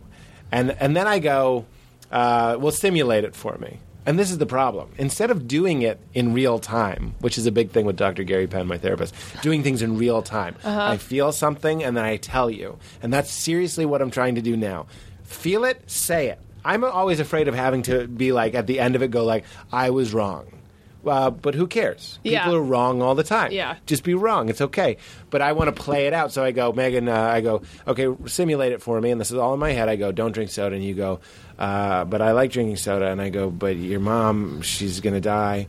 And you go, fuck you. Well, I don't want to think about that every time I drink a glass of soda. Yeah, and then I'm like, but I love you, and I just don't want you to lose your leg. I love your legs. And then you go, can we just have one goddamn Just night? one night. Yeah. It's the first soda I've had in 2 months, and you're all up my ass about it. Oh, and then you go, oh, look at Fatty getting the peanut brittle. So then, now this like weird shame program fantasy is running. The fantasy program runs, and then I go back and it goes run confrontation program, and I just hit no because I play it out and I go. It's just going to flare up, or it'll run the resentment program in you, and then you'll quietly hate me. It's like I knew people that when those choose your own adventure books were big, there was always the people that would read them by looking for, like they would hold their place That's at the what I very did. beginning, and then look forward and find what all the endings were, so they couldn't just enjoy it and see. Even though no matter what happens, you're just reading a book. Like, the worst possible situation you could find yourself in Yeah. is that you would still be reading a book. And yet, you try to prevent the worst from happening, which Yeah. is nothing. It's Right. literally, there's nothing that's Well, going my to happen. character fell off a cliff, if that's nothing to you. But then you just flip back, but it's like you want to keep your finger there because you But don't then want I to gotta really remember select what that. page I'm on, and next thing you know, I'm eating chocolate cake. But I have similar things, but for me, it's gotten to a point where I feel like it's preventing me from getting even into the relationship where those programs would be stimulated to happen. Because now I'm putting up, like, since I've come to LA, I've been having, it's made more sense for me to not engage in that sort of way, because every time I've tried to, there's been a bad result from it. So now I find myself more, like you're saying, the soda thing. I'm dating a guy right now, and I find myself Tiny guy. a tiny small man. One of those tiny guys. No, he's I just he's remember actually normal size. he's He's like with the pants. 6'3". Yeah, but we're going to eat ice cream, right? And we're going to do that adorable thing where you just get 2 spoons and like a pint, and you're going to sit in front of the TV and eat it. And so he grabs his spoon, and then I, for whatever reason, like eating off teaspoons, like smaller spoons. I just prefer it. So I pick up a teaspoon, and he goes, "Oh, you can get one of the bigger spoons." And I go, "Oh, I just like teaspoons." And he goes, "Why?" And in my head, the thing that comes up is, why the fuck do you care? Like, I want to eat with a smaller spoon. That's what I want to do. But what that's coming from isn't that I'm actually upset about it. It's because I'm thinking about all the times in the future when I'm going to be making decisions, if he goes away, I don't want to get used to somebody commenting on and like affecting my decisions, because then they go away. Do you know what I mean? Well, Like, yeah, I've been, bad things can linger. yeah, but I've been working on my own stuff for so long, and just living my life, making all my own decisions, that there's a scary thing about letting somebody else come into your decision making, because then they go away, and it's almost like you have to rewire your brain back to That's interesting. every decision you make is now going to be just based on what you want. Right. Which it's Kind of terrifying. but honestly, I would love somebody else to be a part of that. Like today, Be a part of be a part of decision making, be a part of everyday little tiny things, like so that everything that that some people don't like the idea that you would get into a relationship where, what do you want to eat for lunch? And you'd have to have that conversation with somebody else. I think deep down I want that to be the case, because I know that along with that kind of annoying conversation also comes that I wouldn't have been in Malibu all alone trying to convince myself that I was either having an allergic reaction or not. Are you sure that somebody else would you have saying been. this today isn't just an extension of... Because I'll tell you this, Oren's in town. Uh-huh. We both love Oren. Yeah. And I love Oren. So, again, I was doing something during the day. It wrapped up around 4:30. So I'm at the Sony lot, and I have to come here, and that's about a half-hour drive. And so I'll get here at 5, which is an hour early. Now, technically, I could try and meet up with Oren and all that sort of stuff, but, like, my brain will just immediately go, like, fuck any inconvenience. Yeah. I will get here early. I will eat leisured. Yeah. And Oren is not a pain in my ass. Very But you're few people do I beholden love more. to Yes. it creates. So, but look, if I had a bee pollen attack and my throat was closing, then I'd be like, wouldn't it be nice to eat with Oren? Yeah. Isn't all lunches with friends kind of like, this is great. I love getting a club sandwich and splitting it with you. And if I got hit by like a mysterious dart, you'd tell the police what happened.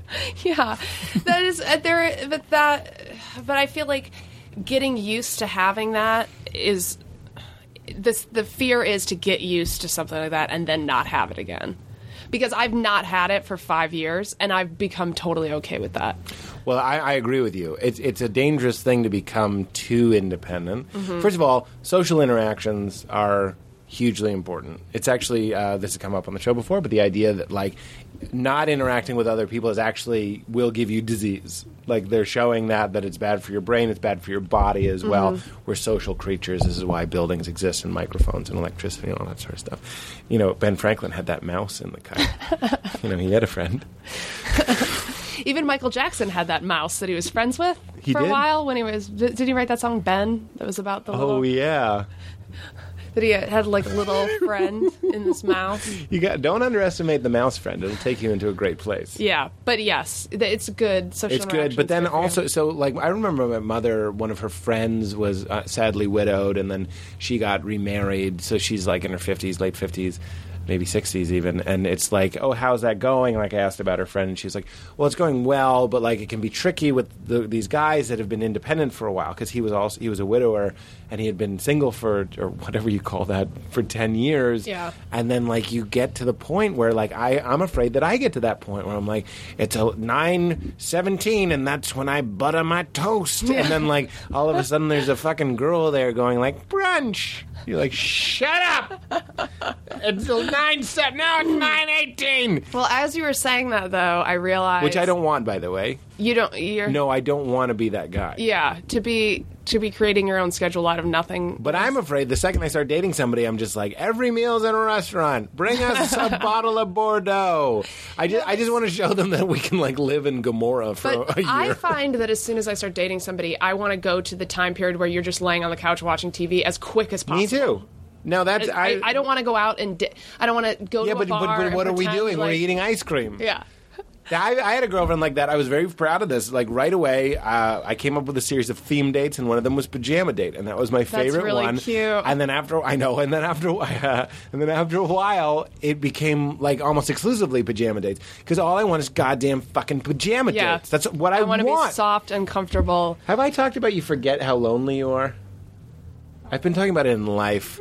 Anyway, like when you spend time with a girl, I was seeing somebody and we spent all this time together and I haven't seen her in a long time, blah, blah. You come home and you forget how lonely you are. Like I'll Yeah. sit on my couch and I'm like, I thought I was the king of the castle. Turns out I'm a lonely boxcar hobo. And it was just waiting for you all that time. Yeah. Oh, the It was just loneliness. lying dormant. We just the whole shovel time. streaming Netflix, and we shovel Independence, and we shovel I sleep Covered whenever up, I covered want. up. And then its Yeah. hand like a zombie just pokes through from the grave. Exactly it's right. never dead. It's never dead. You know what though? But also, then you're in a relationship, and then you're shoveling different shit on a different zombie, and Yeah. that's the independent zombie. Yeah, and that's which not a needs zombie. it. He's worse than a zombie. I've talked about him before. He's Matt Damon drunk in Bagger Vance, playing cards in the back of that room, lit by a weird lantern, and he's just telling you the truth, and you know he's right, but he's evil, and you want to sober him up and teach him how to play golf again.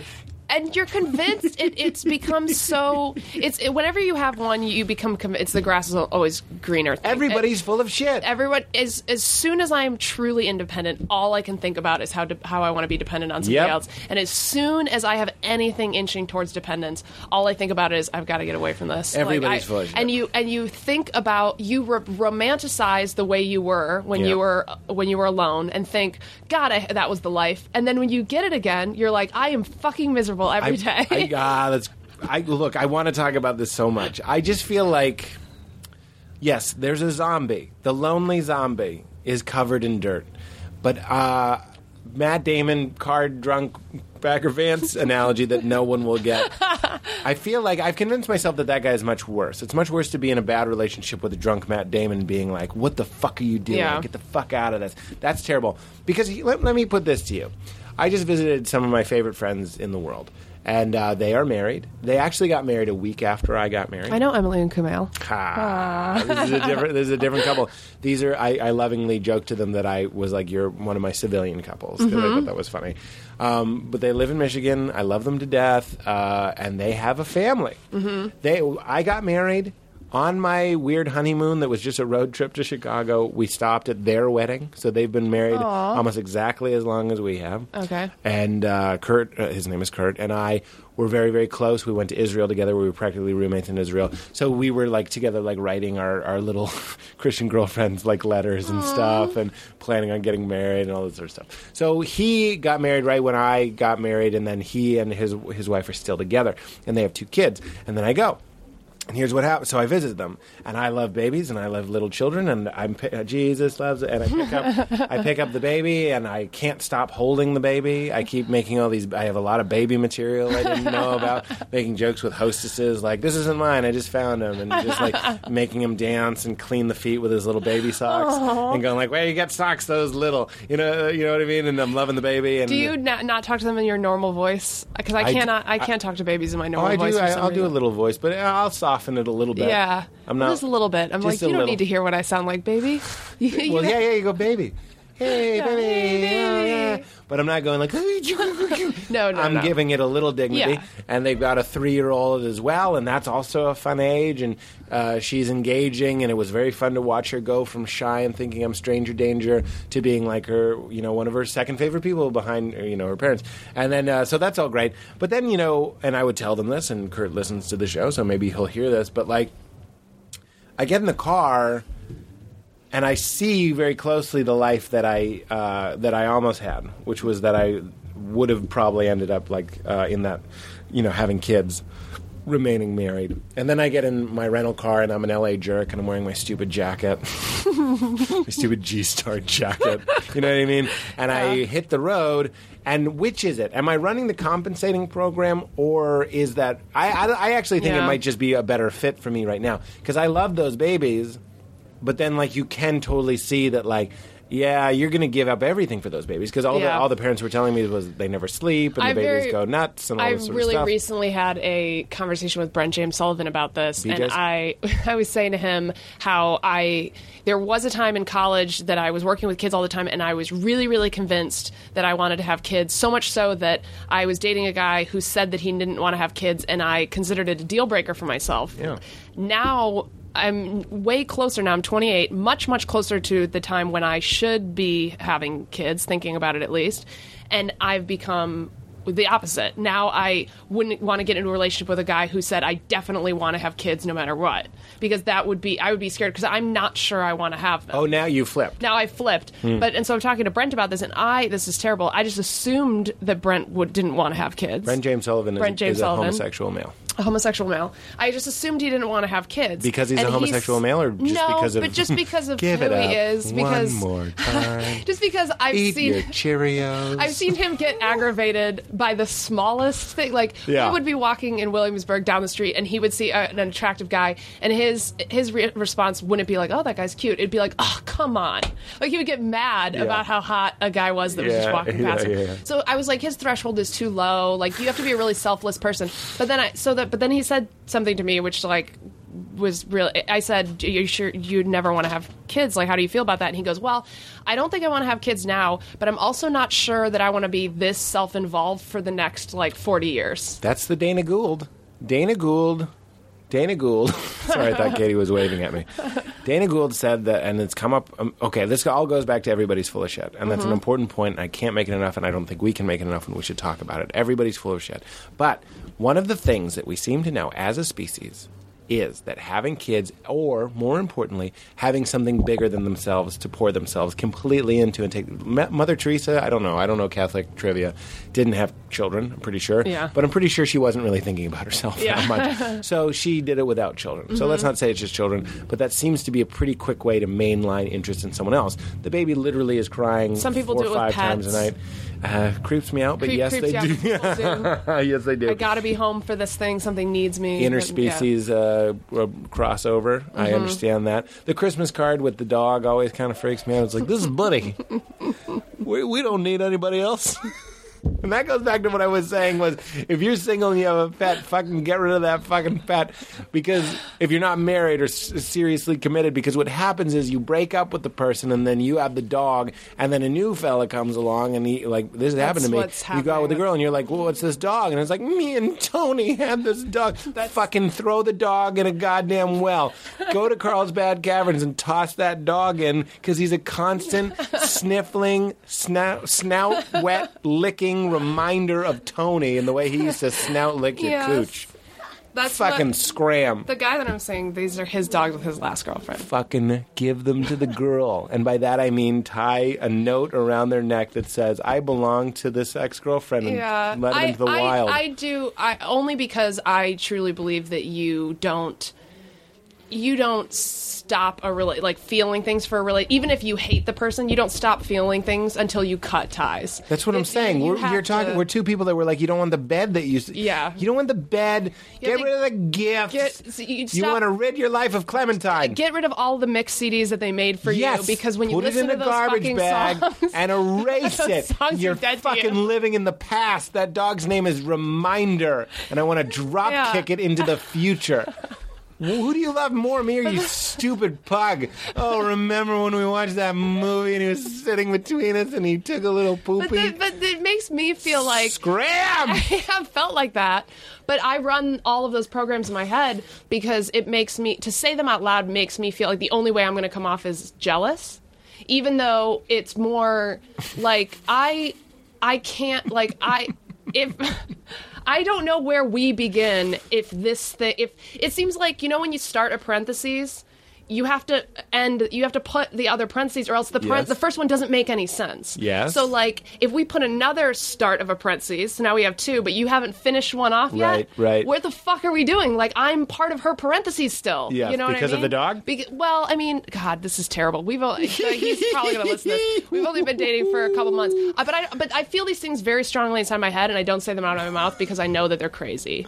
Because I know that it shouldn't matter to me. I understand. I didn't even want to ask a girl out because I was a little freaked out by her dog, ex-boyfriend dog. This was our little guy. But I feel like sometimes the reason that people get dogs when they're in bad relationships is because they need, like you're saying, they need something to focus on that isn't themselves or each other, because themselves and each other aren't happy. That's true. So I've noticed you going with the kids. Yeah. Kids are like, they're very happily You get a married. dog, all of a sudden all your Always something to conversations talk are about the is the dog. yeah. Whether or not the dog is eaten, whether it's gone out, whether it pooped this morning, and you have this other series of That's programs very sweet of that you can run. to realize that and maybe attach it to a bad relationship. But here's the truth. I guess the harder truth is what you were saying is that, look, we're all these tapestries and we're corporations and we've had all these employees, these past employees, and their picture used to be on the wall that was Employee of the Month. And some of them were Employee of the Month for 12, 13, 14, 15 months, and then you fired them. And then there's a couple months where there's nobody. And then now there's my a picture. new picture. Yeah. And it's a couple months, and you don't know how long it's going to go. I know. And the problem with, social media now is that you can so easily see all of those other pictures. Yeah. You can find, as soon as you start dating someone, can I say that you can too? find a photo Get of rid of the photos! Yeah. Get rid of the photos! Get rid of them off your Facebook feed. Fuck you! In fact, take your dog's paw and make him press delete on all the photos, and then toss that dog into a windmill. This has been the first couple months of dating that I've done in 5 years, and it's done. At the end of this podcast, it'll be over. Oh, no. I'm the jerk. You haven't said anything incriminating. But what you're saying about kids, you have that focus. You can run that.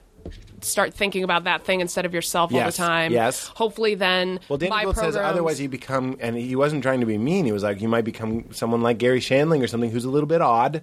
Yeah. Because middle-aged men, shouldn't still be doing what I'm doing, which is constantly buttering my bread at 9:17. Yeah. You need something to go like, Dad, what's a flour? And you go, whoa, Well, this is fuck shaking bread. things up. Yeah, this is really. What's your name again? Madeline? I picked that? But the thing that scares me, I think the thing that scares me away from having kids is that although to you it's just like, oh, something to shake up my day, everything that you say, like the kid is like a little soft piece of clay. Everything that you say, the way that you are, leaves little tiny impressions on them. Yep. Like we were talking about, like the independence versus dependence. A pivotal moment in my life for my balance of when I need dependence and independence was my, not even this. My dad died when I was 8.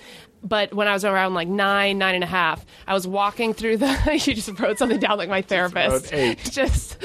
I also, when you weren't looking, I put my hand up in a flourish, so you wouldn't think I was trying to hide it. 8. It also says stuff. Everybody's full of shit. Sweat. Malibu. Shit this program. Is, yeah. So, but the pivotal moment was Jeremy maybe pivotal. like a year. Oh, God. Keep going. I can't. That's changed everything. That Jeff. Jeremy pivotal. You just leave. But I was walking through the kitchen when my mom and my aunt were having a conversation, and I offhand just heard my mother say, it's harder now sleeping in the house without a man in the house. Like, it's a little bit harder to go to sleep at night. Mm-hmm. And my soft clay brain locked that away and went, safety equals men. And then that's been in my brain forever in a deep way that I can't get out I of my. completely But get she that. said it offhandedly, just in a conversation Yep. with somebody that terrifies We're me. little of having- stenographers. Yeah, and I don't want to have the. You're so bored as a kid. You have nothing going you just on. suck up information from Parents every are outlet. just yammering, and she's talking to your stupid neighbor Debbie. They're you're- having a Manhattan early in the day, and she says something offhand like that. But you're like, this is only my 7,000th day. And you have zero perspective. Yes. Because within 10 years, I had learned that about object permanence, that things stay in the same place that they were at Even unless when you don't see even them. when you don't see them. And then within 10 years, I hear that Yes. a man. So it's like, think about that in the space of your life. That's where I was coming from. Yes. That's how much my brain is learning. It's going from knowing when I close my eyes, the world doesn't vanish, Yes. to hearing that thing within 10 years. Yeah. You know, oh my God, that was. There's a show. I asked something up my love. There is quite a show. Wow. How much of it is picking up on the microphone? It's impossible to tell. What is it, a music show? It's an improv show? That's fine. You don't have to. What are you going to do? Sorry. We got a yes and the bad improv show. I like assuming. Isn't that That's weird that I just immediately, I've labeled them my foe, I don't like their show, whoever it is them, on my shit you're list unfunny. forever. Yeah. I'm going to do whatever I can to hurt your career. I'm just kidding, I'm joking. I completely relate to what you're saying. And you just made me think that I remember I learned a lesson from my mother that was like, staying home with my mom was good and going out was bad. Yeah. So that's where I started to like really foster that codependence. And those. And you got dad dependence or man dependence. Yeah, where guy equals safety. You hear that from your last remaining parent. Yes. It's still gospel to you because I'm under the age of 10. Mm-hmm. And then it becomes implanted in a way that even though I know that that's not true today because I haven't had a guy with me for most of my life and I'm safe, and because I lock the doors and I find safety in other ways, like living in an apartment building, you know, things Sure. like that. I find Saying you're a cop. living in Larchmont, saying you're a cop. And yet it doesn't matter because the irrational one, the first thing, the monolith in my Yes. 2001 is this one thing that my mom said once when I was and 9. she just meant that she had probably been sleeping with your dad for a very long time. And that it was weird to not have him around. And it is weird. I'm sure it is very, very weird to go to that. But that started in me probably about 8 or 9 years of every night before I went to bed, I would check under my bed to see if anybody was there and then check in my closet to see if anybody was there.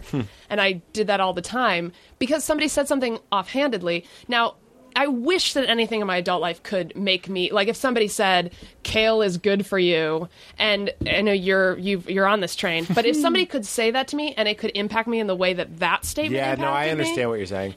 I would eat it every day. I would Because never. you spend the rest of your life. Well, then you become Dan Mintz and you're eating 5 packages of. You worked with him on Dimitri. I did, and he would eat like the same thing every day, and it was Oh. fascinating to me. That Dan Mintz, who I'd like to get on the show and I think is very funny, is to the point where sometimes your brain becomes a computer so much that I lose the soul feeling. I'm not talking about Dan anymore. We're taking Yeah. Dan out of this. But if you start becoming a little bit like, and I figured out you have to do that. I want to do Dan Mintz now. And Because I figured out that if I eat 5 things of broccoli, Margie and I will live forever.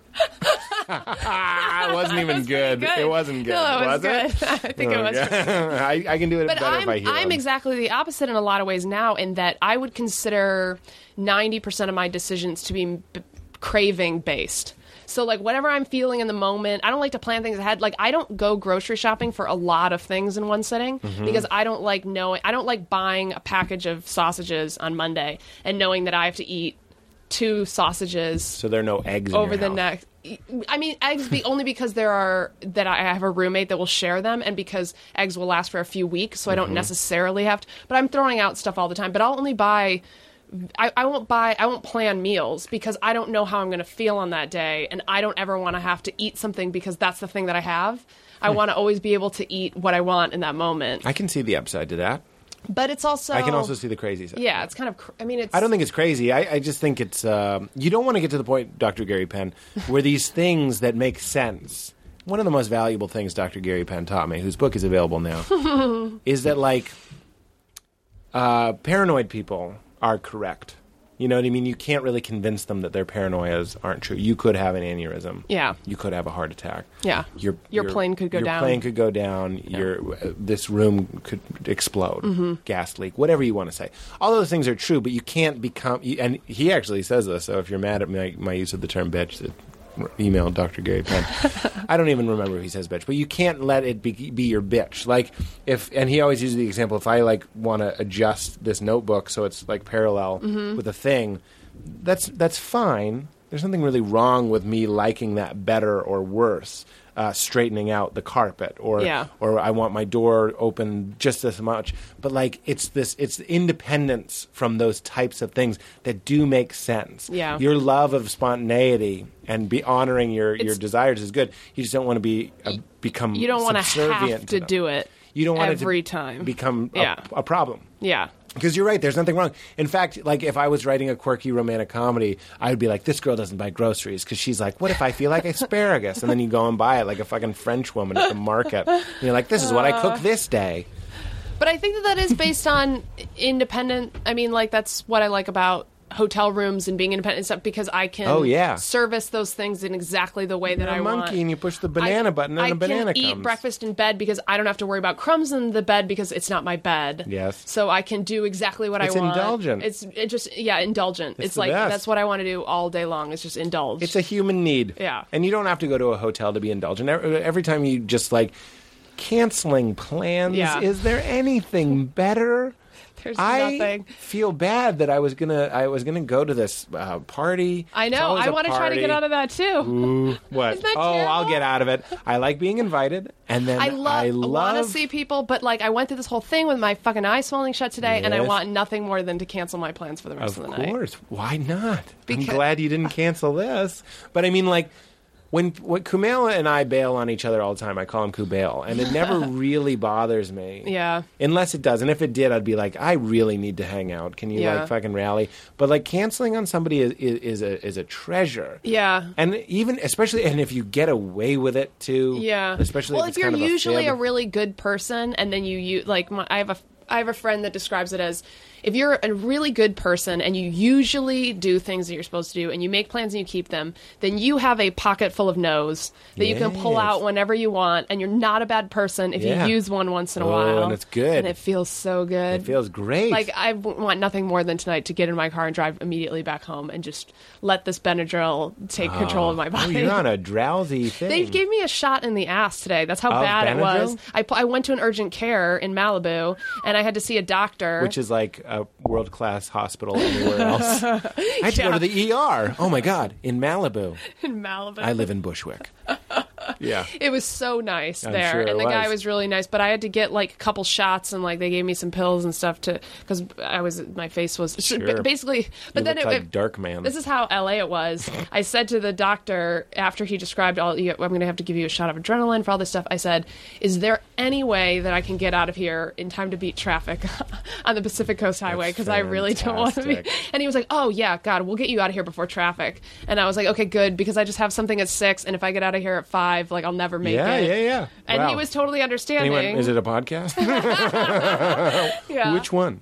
Ooh, which podcast? I'll listen to it. So let's talk about man dependent. By the way, those dynamics of man, I feel like I play into that. I feel like that's part of the bullshit that's happening. Mm-hmm. I'm not really that much more valuable or at all than the women that I've dated in extreme situations. In fact, I've dated girls that are more valuable than I am, more confrontational, more whistle-blowy. Or flat tire fixing. Well, I'm yes. I'm to also no directions. I'm very spatially unintelligent. Aren't afraid of confrontation and that sort of stuff. Like I saw a couple fighting. It's always awkward when you see a couple fighting, and you're like, do I interject? You know, like Where are they in the fight? we're all a bit of cowards. Yeah. You know, it was weird because they were a black couple, and you're like, am I being racist? You're not even supposed to say what I'm saying right now, but you're like, I don't know. They're being heated, but you know, Latinos are like passionate fighters. Yeah. Are black people is it just the way you go through all? You're running all these "Am I being racist?" programs. And then you're like, does the woman need help? She doesn't seem like she needs help. She seems pretty calm. He's freaking out, though. What do you do? Like, I don't know how I got on this. But anyway, the point is we've done 90 minutes, and that's all we do. I'm just kidding. We get a light at 90. I was going to say, I'm teasing you. I feel like we No, you're doing talked great. sort of...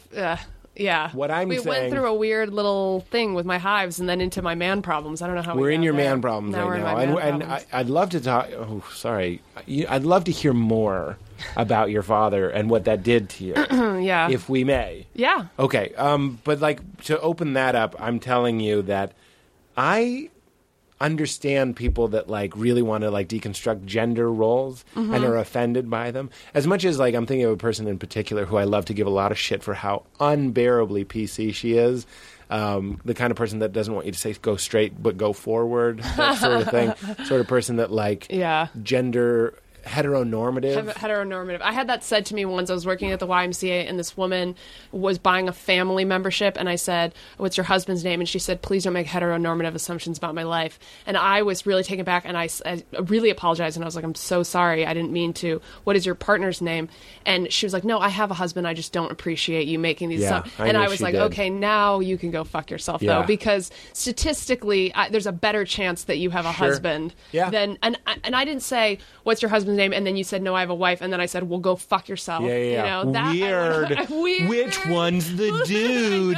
I didn't say that. Yeah. I made a. And then made your an coworker assumption goes like, based "Hubba on- hubba, can I watch sometime?" Just the worst lesbian response. But yeah, those PC people where you're like, that's not your. Well, this girl isn't a lesbian either, but she's aggressively into heteronorm. And what I'm saying is, I understand. Sometimes I do like to unhinge my brain and just be like, what would it be like if we just got rid of all that stuff? It brings a lot of order to my world. Again, going back to not being a serial killer, I am a straight, white male who enjoys the fact that the world, and I'm not supposed to say this, has been kind of laid out in my favor. Now, I'm not proud of that. I'm just acknowledging that. But wouldn't So- you be a worse person if you didn't acknowledge it? That's what I'm hoping. Yeah. I'm hoping And that you it's okay to didn't acknowledge relish a little bit in the ease of it. If you complained all the time, being like, "I have it so hard." Right. Yeah. So I'm not putting a judgment on it. I'm just saying that's how it is. And then sometimes as an experiment to broaden my brain a little bit, I like to think about like, how am I participating in the symphony of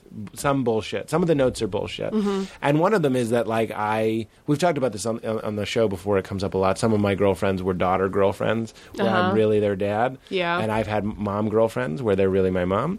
And I've had other different dynamics. But talking about safe guy thing, that is something that I've noticed when you brought it up. I was like, oh, yeah, that's one of the features. If I'm a peacock and I'm showing my feathers, I go, I'm a giant, even though we've just covered that I'm a coward. Yeah. You're like, I look safe. But what's nice about that is when you pretend. What I like about that is that, and I've dated guys who act that way, and Yes.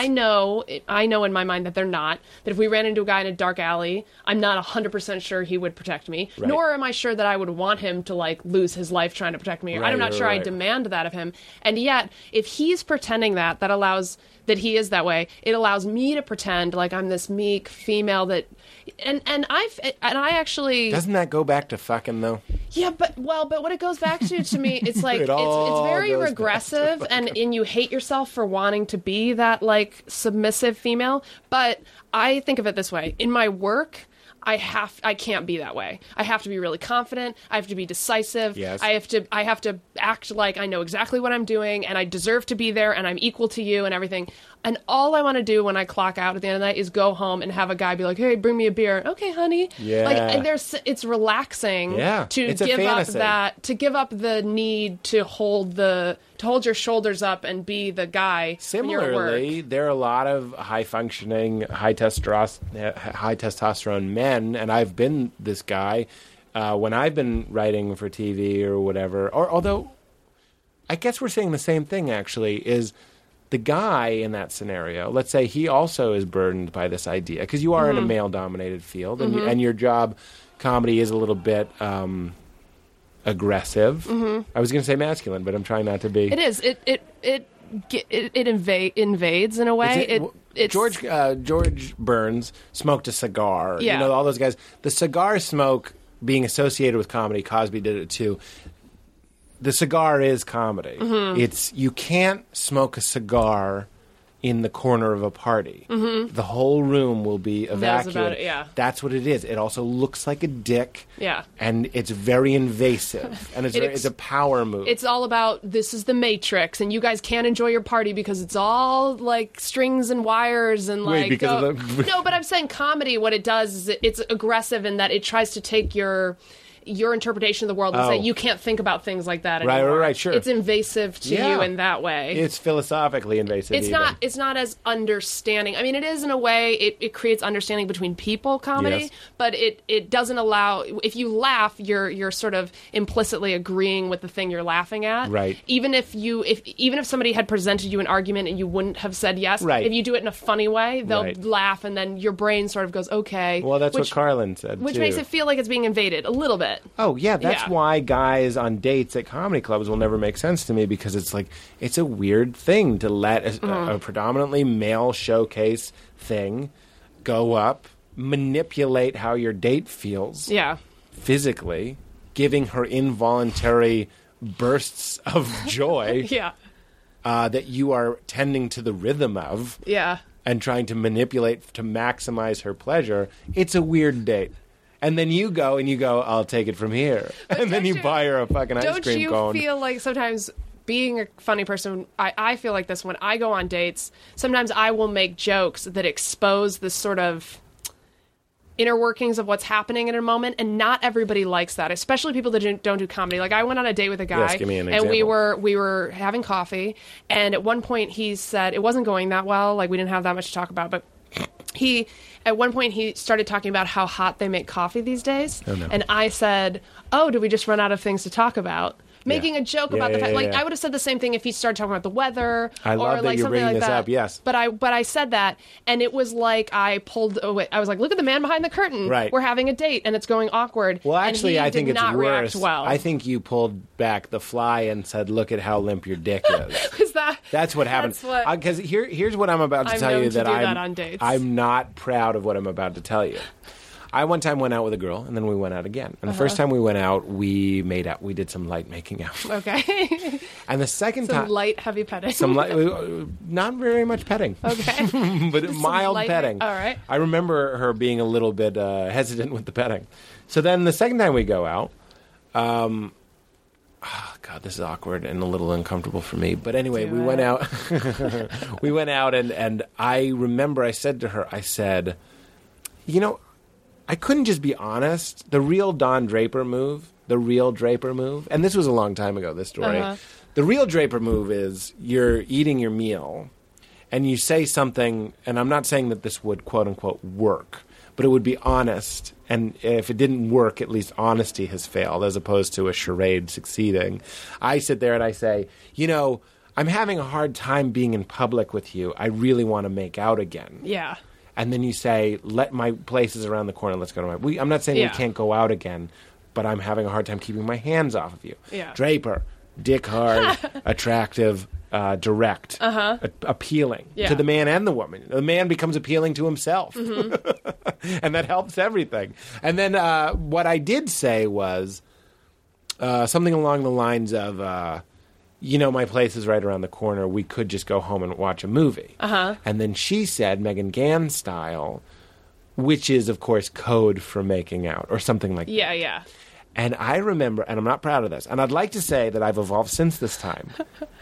And maybe, I don't know if we were clicking up until that point, but I remember when she said that, she robbed my dick a little bit. I remember, which is a fine move. Well, if you're pinging and ponging and everybody's and we get each other and we're funny, and you go, oh, did we run out of things to talk about? And I go, fuck you. But- Come on, I'm doing such a good job on this date. And they are making coffee too hot, and it's fun and it's engaging. But she said that. And then the last thing I wanted to do was make out with her, and then I did, and I didn't enjoy it. Yeah. Because I was like, you know- oh, the code. You well, pulled back the because code. Gender roles say that she's not supposed to know what you're talking about when you say Right. that. Isn't that she, stupid? That she's supposed to be like, This oh, is- my word. He this- wanted, like, it's supposed to cut. But It's a charade. It's a This is charade. why I'm embarrassed. But- Only the Japanese understand. But She's I supposed to be like, I'm not judging you for that because I show that her pubes are shaved like Hello Kitty. But really, honestly, not judging for that because there are a lot of times where I've wanted the guy to just sort of take charge so that I could But that's fall why into that you role. drape her. Oh, the fantasy. But the fantasy of let's just go watch a movie. of him saying, "Hey, babe, let's get out of here," and me going, "Okay," and not having to think 6 steps down the road, Right. Because I'm just dragged along by my arm by Well- this like strong guy who's totally going to decide what the night is for us for the future, which is Well, see, that's Gosling. it's liberating in a different way. It's not progressive. It's Right. not feminist. It's not. But it is liberating in that you can just go, oh, gender roles. Doesn't this jacket fit exactly like it's supposed to? Isn't it some fucking Betty Crocker cookies coming Yeah. out of the stove? There's a reason why we created these fantasies. Yeah. And they do work. Yeah. And what the guy is doing, it's a little bit vulnerable. It's a guy when he says, do you want to go back to my place and watch a movie? He's saying, do you like my fake mustache? And he's not wearing one. Yeah. And you're supposed to go, yes, it's very manly. This is so pathetic. But that lie being mirrored back to him sends blood to his dick. Yeah. Now, he's also trying to give the girl permission to be, and I say a whore in a good way. He's being a whore, and he's trying to give her a green light, saying like, in both the Draper approach, which I approve of, and my old cowardly approach, which I'm embarrassed of. In both of those instances, you're kind of saying one in a cool way and one in a lame way. I think I want to tell you that it's okay. It's like shitting the bed. I think it's okay if we ignore the horror program. Yeah. And just run to the we're grown people that want to make out program. You could call her a whore, or you could imagine her as a virgin. She just doesn't know what's going on, and so she goes, "Oh, go watching a movie at your house. That seems nice," without thinking about what that really means. Yeah, now she's a deer, But when she said, and I have a bow and arrow. But when she says, "Oh, because you want to make out with me," then it changes the dynamic because now you're Yes. not doing something to her. Right. You're doing what she expects Here's you to do now. Here's the which thing. is- The play is, I live right around the corner. We could go watch a movie. Oh, that's just code for you want to make out again. Me. Yeah, I'm scripting this romantic comedy style. Mm-hmm. Pete, final draft. I just type P and then tab. Because it And then I knows write, you. If I'm Matty D in The Departed, I love Matt Damon. Yeah, this I is love him so coming up much. a lot. He's really on my mind. I call him a she because then when I have dreams about fucking him, it's not gay. Not weird. I go in the romantic comedy version. She goes, "That's just code for making out." Okay, now the scales have tipped a little in her favor. She's kind of wearing the pants. Another heteronormative thing. Then I say, "Who says I want to make out with you?" Now I have the power. Yeah, again. negging her. and she goes, "Oh, I just assumed the way you were staring at me all dinner." And then I go like, you can ping it and pong it. But can you ever Ping it, get pong it. I know you can ping and pong it, but can you ever get back to being as attracted to her as you were when you initially said, "Let's go to my house and make out"? The ultimate move If she says that's just code for making out, and then I say, I don't have to take you home to make out with you, and then you make out right there. That would be cool. Ooh, good one. See, I'm real good at drafting it later. Yeah, I I'm wish sure- we had. If we could go to the clip of that girl saying that to me, and the look on my stupid, lumbering, mildly No, 'cause you know- sweaty face. No, because in Mad Men, when he's just sitting in his chair, swirling his drink and smoking a cigarette and looking all cool, he's just thinking about all these cool lines he could say to women in the future. I think you're right. He's planning them in his head. so that he'll have something for every occasion because he's not actually suave. You know, he's just really good at memorizing things. I love the bit. And I should and the bit. But the thing with Draper, I'm sorry, we've gone into a sensitive area for me, so I can't just do the bit and sacrifice his character. I think what he's doing is what my therapist says, which is real time. Yeah. He's dealing with things in real time. That's what makes him so appealing. That's what makes all those alpha male characters appealing. His testosterone being linked to decisiveness, a point clearly I learned once and just can't stop reteaching people or sharing, trying to sound smart, is the idea that, like, they feel something, like you grocery shopping, I want asparagus, and you eat it that day. Yeah. That's a very appealing, powerful thing. But instead, we are running all these programs. It's so... The things that would delight and attract me, I'm capable of doing, but I don't do them because I'd rather be thought of as perfect or something.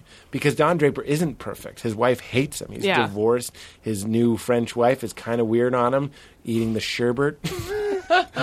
Singing the song. Singing that weird song. Yeah, that was a hard moment. Zooby Zoo. Zooby Zoo. And you think, I think he might hate this. I'm still not sure how he felt about that. I actually loved that because here you're looking at something where if you described that on paper, it would sound like, oh my God, this really attractive, thin woman is singing this beautiful French song. Oh, we're talking about at Zooby her Zooby Zoo to her husband. But it's like on paper, you would think, oh, that's really hot.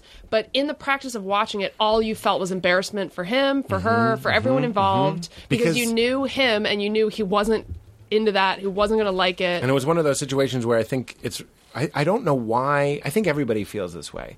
So you start dating somebody, and then they do something for you in front of friends that have known you longer. And then you add the element of people that you work with. So, like, if Emily, who we all love, and her picture's right there, so she always comes up, but if Emily did some weird sort of dance for Kumail at a party, I think we'd all have a pretty good sense of humor about it. But, like, we work with him, we know him well. And if Emily was this new broad that just showed up, would be like, what is going on here? But you've talked about this before on the podcast about civilian. That's the first time someone else has said it for me. Really? In 100 and blah, blah episodes. No one's ever said, you said this before. No. I love it. I love it. You're about how bringing civilian. I think you talked to John Mulaney about this. So I listened to that one. That bringing civilian relationships into comedy world awkward a lot of the times because you have a certain dynamic that you play with them with. And I went to this party, right? And I hadn't, this was before I started seeing this guy, hadn't been hit on in a really long time, was standing in line for the bar. This guy started hitting on me. What'd that look like?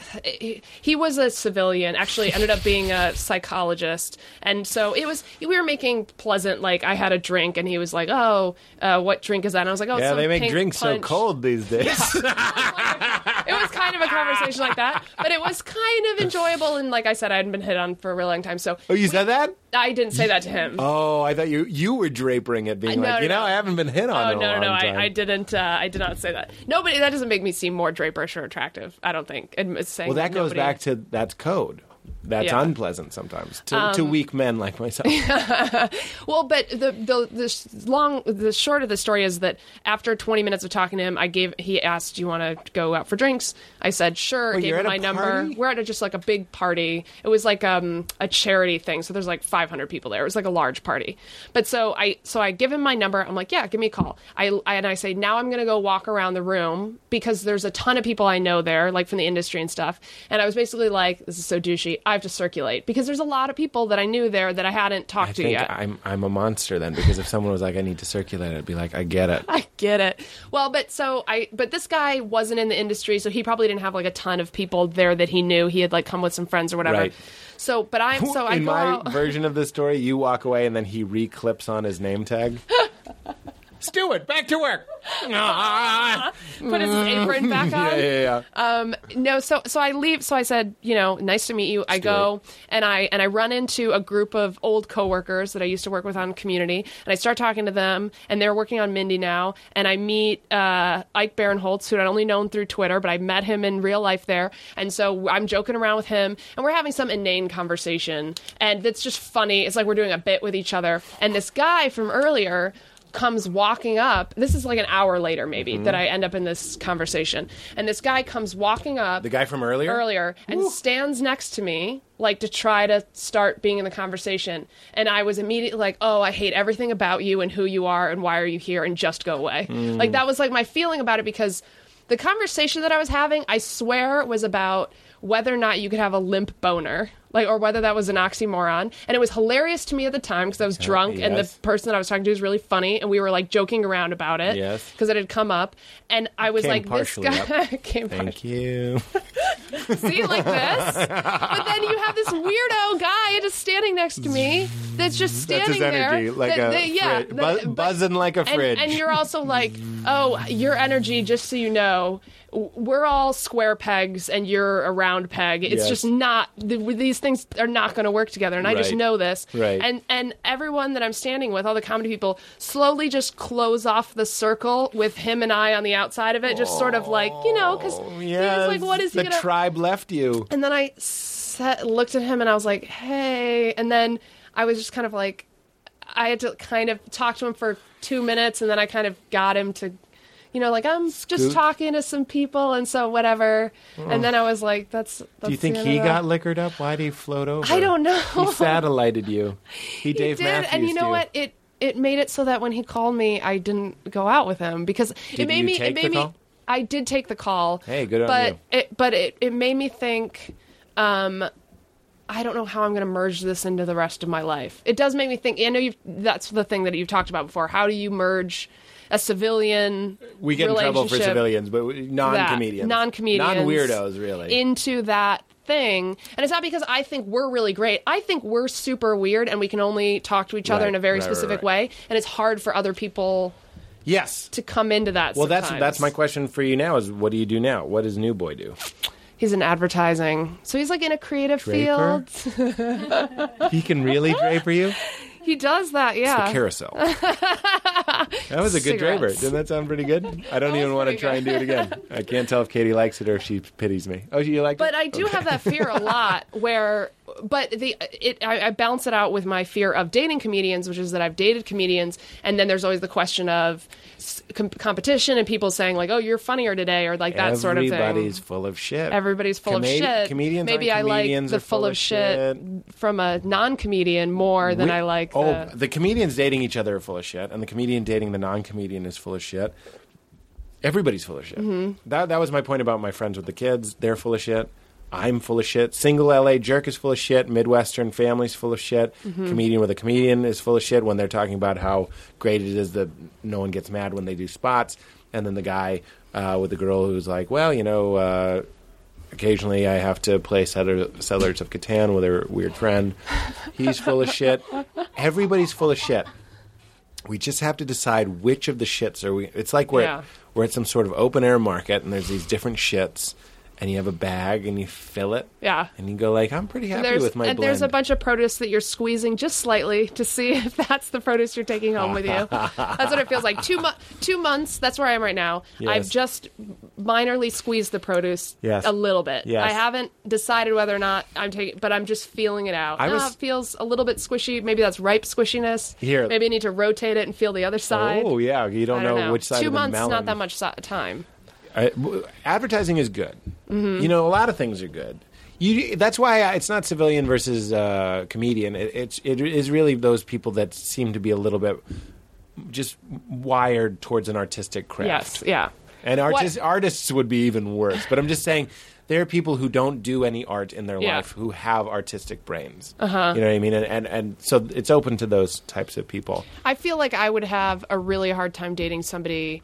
Not that this job necessarily exists, like, in Los Angeles, but if I met a person that was like, yeah, I go in every day, and there are, 100 forms, and I fill them out every day with certain numbers that I get from certain data, and then I turn in those forms, and I'm done with my day. Right.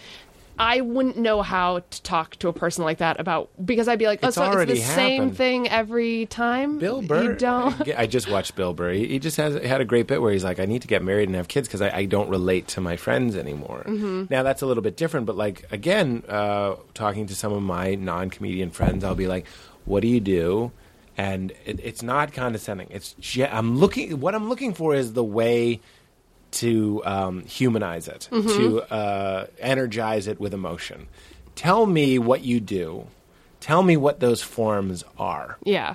You're telling me that you acquire grants for a foundation, that they can buy properties. Tell me what the properties are used for. Tell me what you're fantasizing about when you How that decide- inspires you to Yes. wake up in the morning and Please. brush your teeth and, even go if it, there every even day. yes, even if it doesn't, which a lot of people's work, and you know, I'm not judging that. I've also had jobs that are shitty. The idea that like there is some way that you can humanize it a little bit and give it a little bit of a narrative that you're like, yes, I am an accountant, but here's how I narrate it. Here's how I give it a narrative. I go like, I help this family save this much money, and then that money gives them this. I heard from them. They told me Yeah. they had Christmas because of me. Yeah. You know what I mean?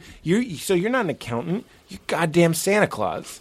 You know what I mean? You There's made a higher Christmas purpose happen. to this. And No, there but is for everybody. But in a weird way, I do that with the people. Yeah, I do that when I meet other people where I try to understand. But then on my worst days, I work I'm in with you. a totally creative field. Yes. On my worst days of that, when I'm hating it and when I don't feel inspired, I fantasize about having a job where I just mop a floor Mm-hmm. or something where I know how to start it. I know when it's done. There's Mm-hmm. no questions. There's nothing weird. There's going to be no Yeah. active thinking. It's just going to be here Yes. and then there. You're going to move these cinder blocks from this side to that side. I remember, and that's I waited tables, and I remember the feeling of my manager. I'd be just working, and then your manager's right behind you, and he goes, "You're cut." Just meaning, I didn't even notice the restaurant was slowing down, but I'm cut. I'll just have those tables settle up, and then I'm going to leave. It's a great thing. It's a very nice thing. yeah, knowing I'm done. Whereas when we write stories literally for ourselves all day, you never quite know when it's done. It Yes. feels done, but then somebody will ask a question and the whole thing will unravel like a sweater and you're like, was it ever knit? Was it ever there? And Yeah. everything is just sort of, but there's nobody that's mopping a floor and then gets to the end and goes, did I mop this floor? It's like, you Yeah. know, the Yeah, floor is yeah, wet. yeah, You yeah, can yeah. tell there's a definite. Well, that's why Daniel Day-Lewis makes shoes. He does. He cobbles shoes in Italy in between movies because you can look at the shoes. There's Yeah. a real again the same study that was talking about how people need human interaction talked about how some people, and maybe all people, need things like building a table. Mm-hmm. IKEA has given us. I mean, I've had that satisfaction of putting together something from IKEA. I know that's not carpentry. Yeah. But I was like, this was in a box, and now it has my television I in love it. building stuff like that It's a good because thing. when you're done, you've used all the nails that were in the little plastic Yeah, bag, yeah. so you know those are gone. Yeah, which means or they're if all you're in the me, place that there's they're like supposed two or to. three. But that's why I do when I'm in the room, in a writer's room, I do obsessive origami because if I fold 90 pieces and I fit them all together into a ball, Yes. then it's done. Yes. And then I have this ball, and then I put it on the table, and I'm like, there funny. it is. That's interesting. You And- need something concrete. I play games with myself, and this is it's. I see your it's- doodles too, which you do as well. I do a lot of doodling. You're very good at that. Oh, well, you're so But you sweet. can draw like characters and stuff, which is nice. I can just do repetitive, like I just do like Oren tick told me marks that will you cover do, like a whole page, like fractals and yeah, stuff. it's weird. The thing that I want to, the way that I do it, just today, you go in and out, and I had a couple good shots, which was nice. You're like, okay, I'm on the board. The first big laugh you get that goes in the script, you're like, okay, Yeah, I've good. validated my existence. Uh-huh. They're glad they asked me. 2, you're like, I'm overachieving now. We're doing great. Now the other people are starting to hate Yeah, me. yeah. Then I went into a dip where like I overpitched and none of them went in. Mm-hmm. And then I was like, I'm going to be quiet for a little while. I ran the quiet program. Yeah. And it wasn't out of resentment. I was just like, I'm going to take it easy, check my phone. It's all good. I'm going to leave a little bit. Then I was like, I go to myself, I go, I want one more. I want one more. You're creating an obstacle course for yourself Exactly. to beat. I made a box to tick. Yeah. And God damn it, if I didn't get the blow to the whole show. I But got the I- blow, and I was like, good night. Oh, good for you! I love thank getting you. blows to scenes. And then everyone it gets to feels so leave. much better. Yeah. Everyone leaves. Everyone leaves. And Once we that's get the this- closest you come to feeling like there's made a a table. definite. Yes, there's a you mopped the definite floor. thing. Yeah. It's like you said this thing, it ended a scene, the cameras will cut away because there's nothing left to be said after your joke. Right. Yeah. And then you get notes, and you're like, they don't like the whole. But I've done thing. that thing too, that middle part that you're talking about, where you start thinking that other people must not be like you're overpitched. But then I think about this: when you're in, because you've been in a number of writers' rooms now, do you ever think about other people going like they're pitching too much? Do you spend a lot of time No. thinking about? And I'll Neither tell do I, you, 'cause Megan. I'm so terrified of what I'm doing that I never think about what anybody else is that's so doing. funny. Which should, like we're saying, I should be able to stop the program of worrying about myself because chances are everyone else is only thinking about themselves. Yeah. What happened was we were looking for an alt on someone was poor and crazy. Okay. And someone asked them, what did you have for dinner last night? Okay. And the original version was me and my sister split a feral cat, which people were like, that's too big. Okay, Obviously, that's too big. At the table read, it didn't work. It's too big. So we needed about 1 million pitches that were crazy things that someone could eat If they were poor. if they were poor. And it couldn't be too sad. All we know is she's crazy. It can't be too sad, and she has a sister. I love moments like this, by the way, Me too. rewrites, because it's such a specific box that you need to fill with a joke. And I have 2 modes, and one of them's Gatling gun, and the other's checking my phone. Yeah. So then I spit out like 15 things, and one of the other writers made fun of me, and it was fine. I didn't get any heat, like anxiety or anger. I was just like, okay, you're right. None of those were right. None of those were really good. I remember I went to the doctor just for the lollipop. I ate the bread. We went to 4 different Italian restaurants and ate the bread on the table until they asked us to leave. Yeah. There were a lot of them. I think I did like 7. And then someone made a joke at my expense, which was, again, fine. And then I'm getting to the point now where I'm just like, for better or worse, I was just like, I said out loud, everyone's laughing. I go, there was nothing wrong with any of those pitches. For you. I was like, there's nothing wrong. But And one of them sometimes- could have been it. But the reason that there really wasn't is because sometimes all you need to do is pitch the form of a joke, and then somebody else will come up with the I do that too. specifics. Megan I Gantz, do that all the time with people. I'm so happy. First of all, I'm so happy that I wrote today because I haven't written it because I want to talk about this with you. So it's kind of serendipitous. I'll do that all the time. Yeah. People, if you write for television, a lot of people listening to this, I know are going to be interested in writing for television because you write for television. We should talk about that. But one of them is I go.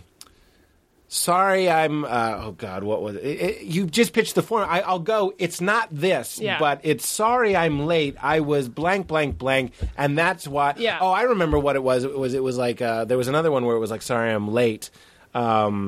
Something weird, and it's same character. Something weird, and then it needs to reveal why she's weird. So the original thing was like he asked me to change a tire, which I've never done before, and then she goes, which is why she's late.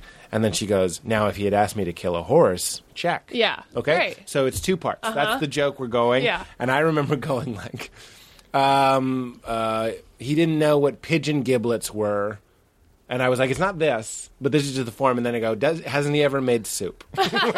That's great. I thought it was But okay that too, but I was like, form- just that form. Soup is Yeah. pretty open. Giblets, Yes. he doesn't know what blank is. Hasn't he ever made Done blank? this, yeah. Just fill it in. Yeah, yeah. What are we, against each But other? also sometimes you'll a lot of my pitch- points are assists. I'm going to say that right now. No, but Yes.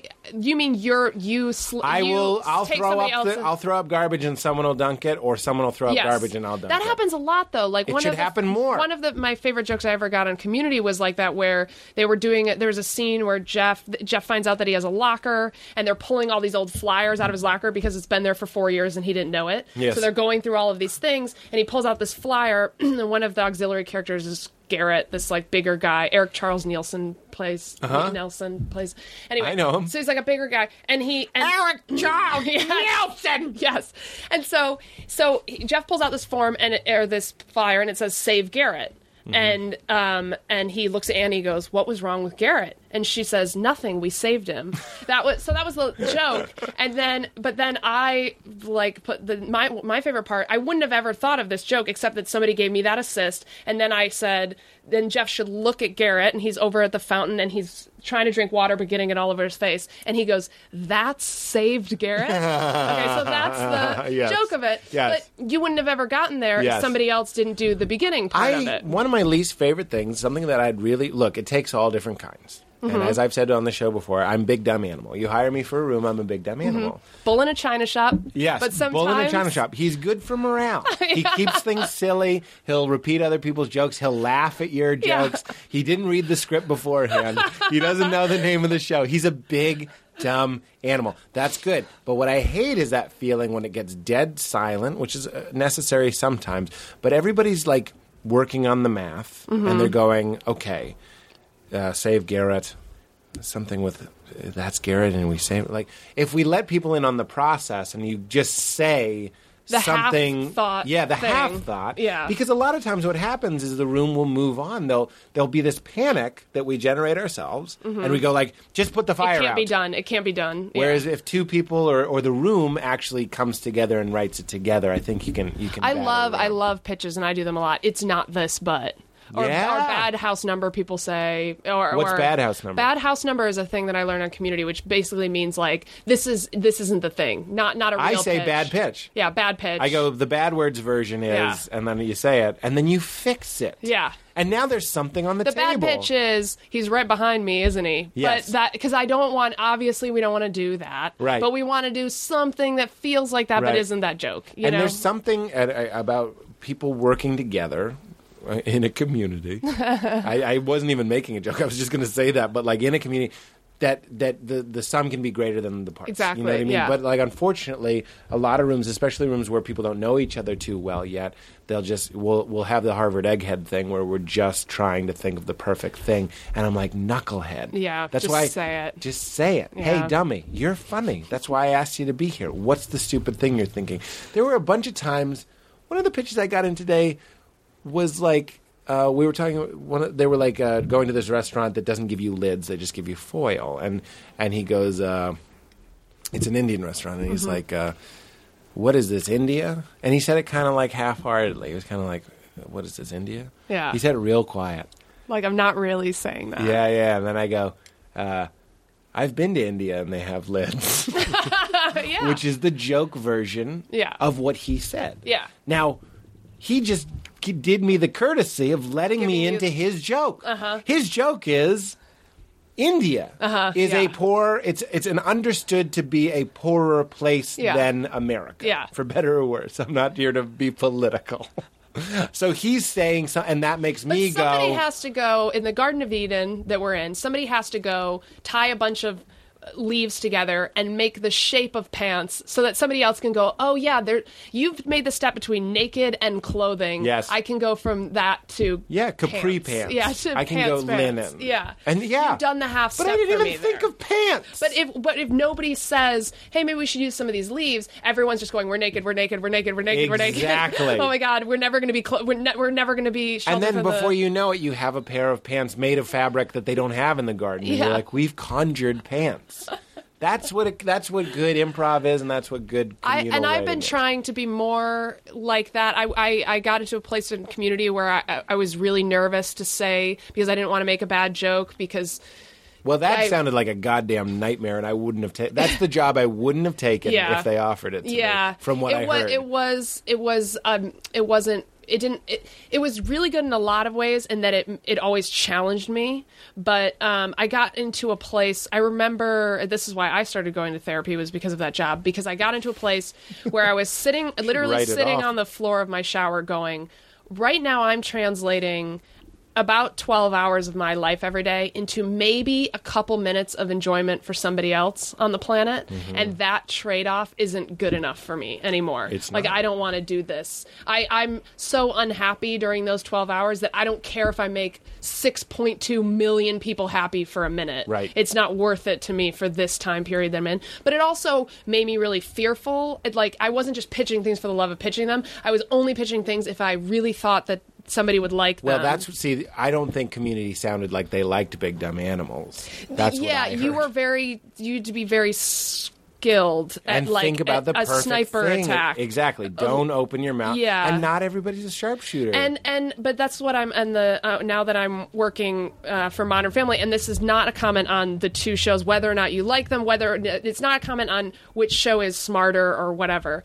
But I will say that now that I'm on this particular room, the first thing that I had to learn was to stop editing Yes. bad, quote unquote, what I was thinking were bad jokes out of my system, because I will pitch things now that I would have never said out loud course before not. and that people will genuinely like, and then I'll look at it a day later and go, that's not a hacky, like I was so convinced that was a hacky joke. That's not a hacky joke. It's just a joke that you kind of, it's not even expected, but there is Yes. a thing about comedy where you don't want to hear something that's so left field. You Right. want to feel like Right. you kind of, it wants to hit you and you feel like, yep, that's the only thing that could have been said right there. Yes. You know, that's exactly what I needed to hear at this But that's moment. censoring that role that I understand a lot of shows are, not just Community, but a lot of shows are where it's like, don't open your mouth until you have it. A lot of our brains work that way. That's another point in the book Impro, which I haven't read in decade, but so maybe I should stop quoting it until I reread it and make sure it's still valid. But he talks about how the thing that's in the way of the improviser is a brain that does that. Yeah. That goes, that's stupid, that's hacky, that's stupid, that's hacky. A lot of the responses to my tweets are, boo, you're better than this. It's not everyone. It's like for every 5 people. Yeah. I also get a lot of I shouldn't have laughed at that, but I did, which I like. And then every 5 positive ones, you'll get somebody that's like boo. And they're also joking. They're like being friendly about it, I suppose. But I'm like, motherfucker, I'm in the business of green lights. Yeah, exactly. Do you understand? Yes. The Yes. way to a good joke is paved with bad jokes. Yeah. And this one really stuck in my craw, even though I'm sure he didn't mean it, and I didn't take it against the person personally or anything, but he was like, how do you get work?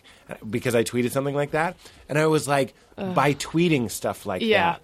Cocksucker. Yeah. Do you understand? You can stay in your dark corner and censor yourself and wait until you have the one gem of the week. Or Yeah. you could be me, like Neo in the fucking helicopter, and mow the entire floor of agents down so Morpheus can jump onto the plane. And honestly, I'm always trying to get back to the way that I was in my first job at The Onion, because every Monday we had to come in with 25 headlines. Whoa. And you just had to get to a point where you went, fuck it, bad idea. Yes. I'm just going to write it down because it'll clear space in my brain for a better Yes. idea. And when I first started, I was like, I'm not going to write anything down unless it's the best idea I ever had, and it would be torture. Yes. And then now I'll find that I write scripts, and sometimes the line that I put in very last, just because I'll be like, and I just need something here because I need to send this in and I'm on deadline. About those will be what everyone loves in my script. Yeah. Those things that I shoved You into the need last to minute. honor the idea that sometimes your bad ideas are the good ideas. And that you can't tell, And you can't always tell the difference, and You that's what can't tell. that is what the room is supposed to be. Like, it should be a safe place for me to say a hacky joke, Yes. and not have you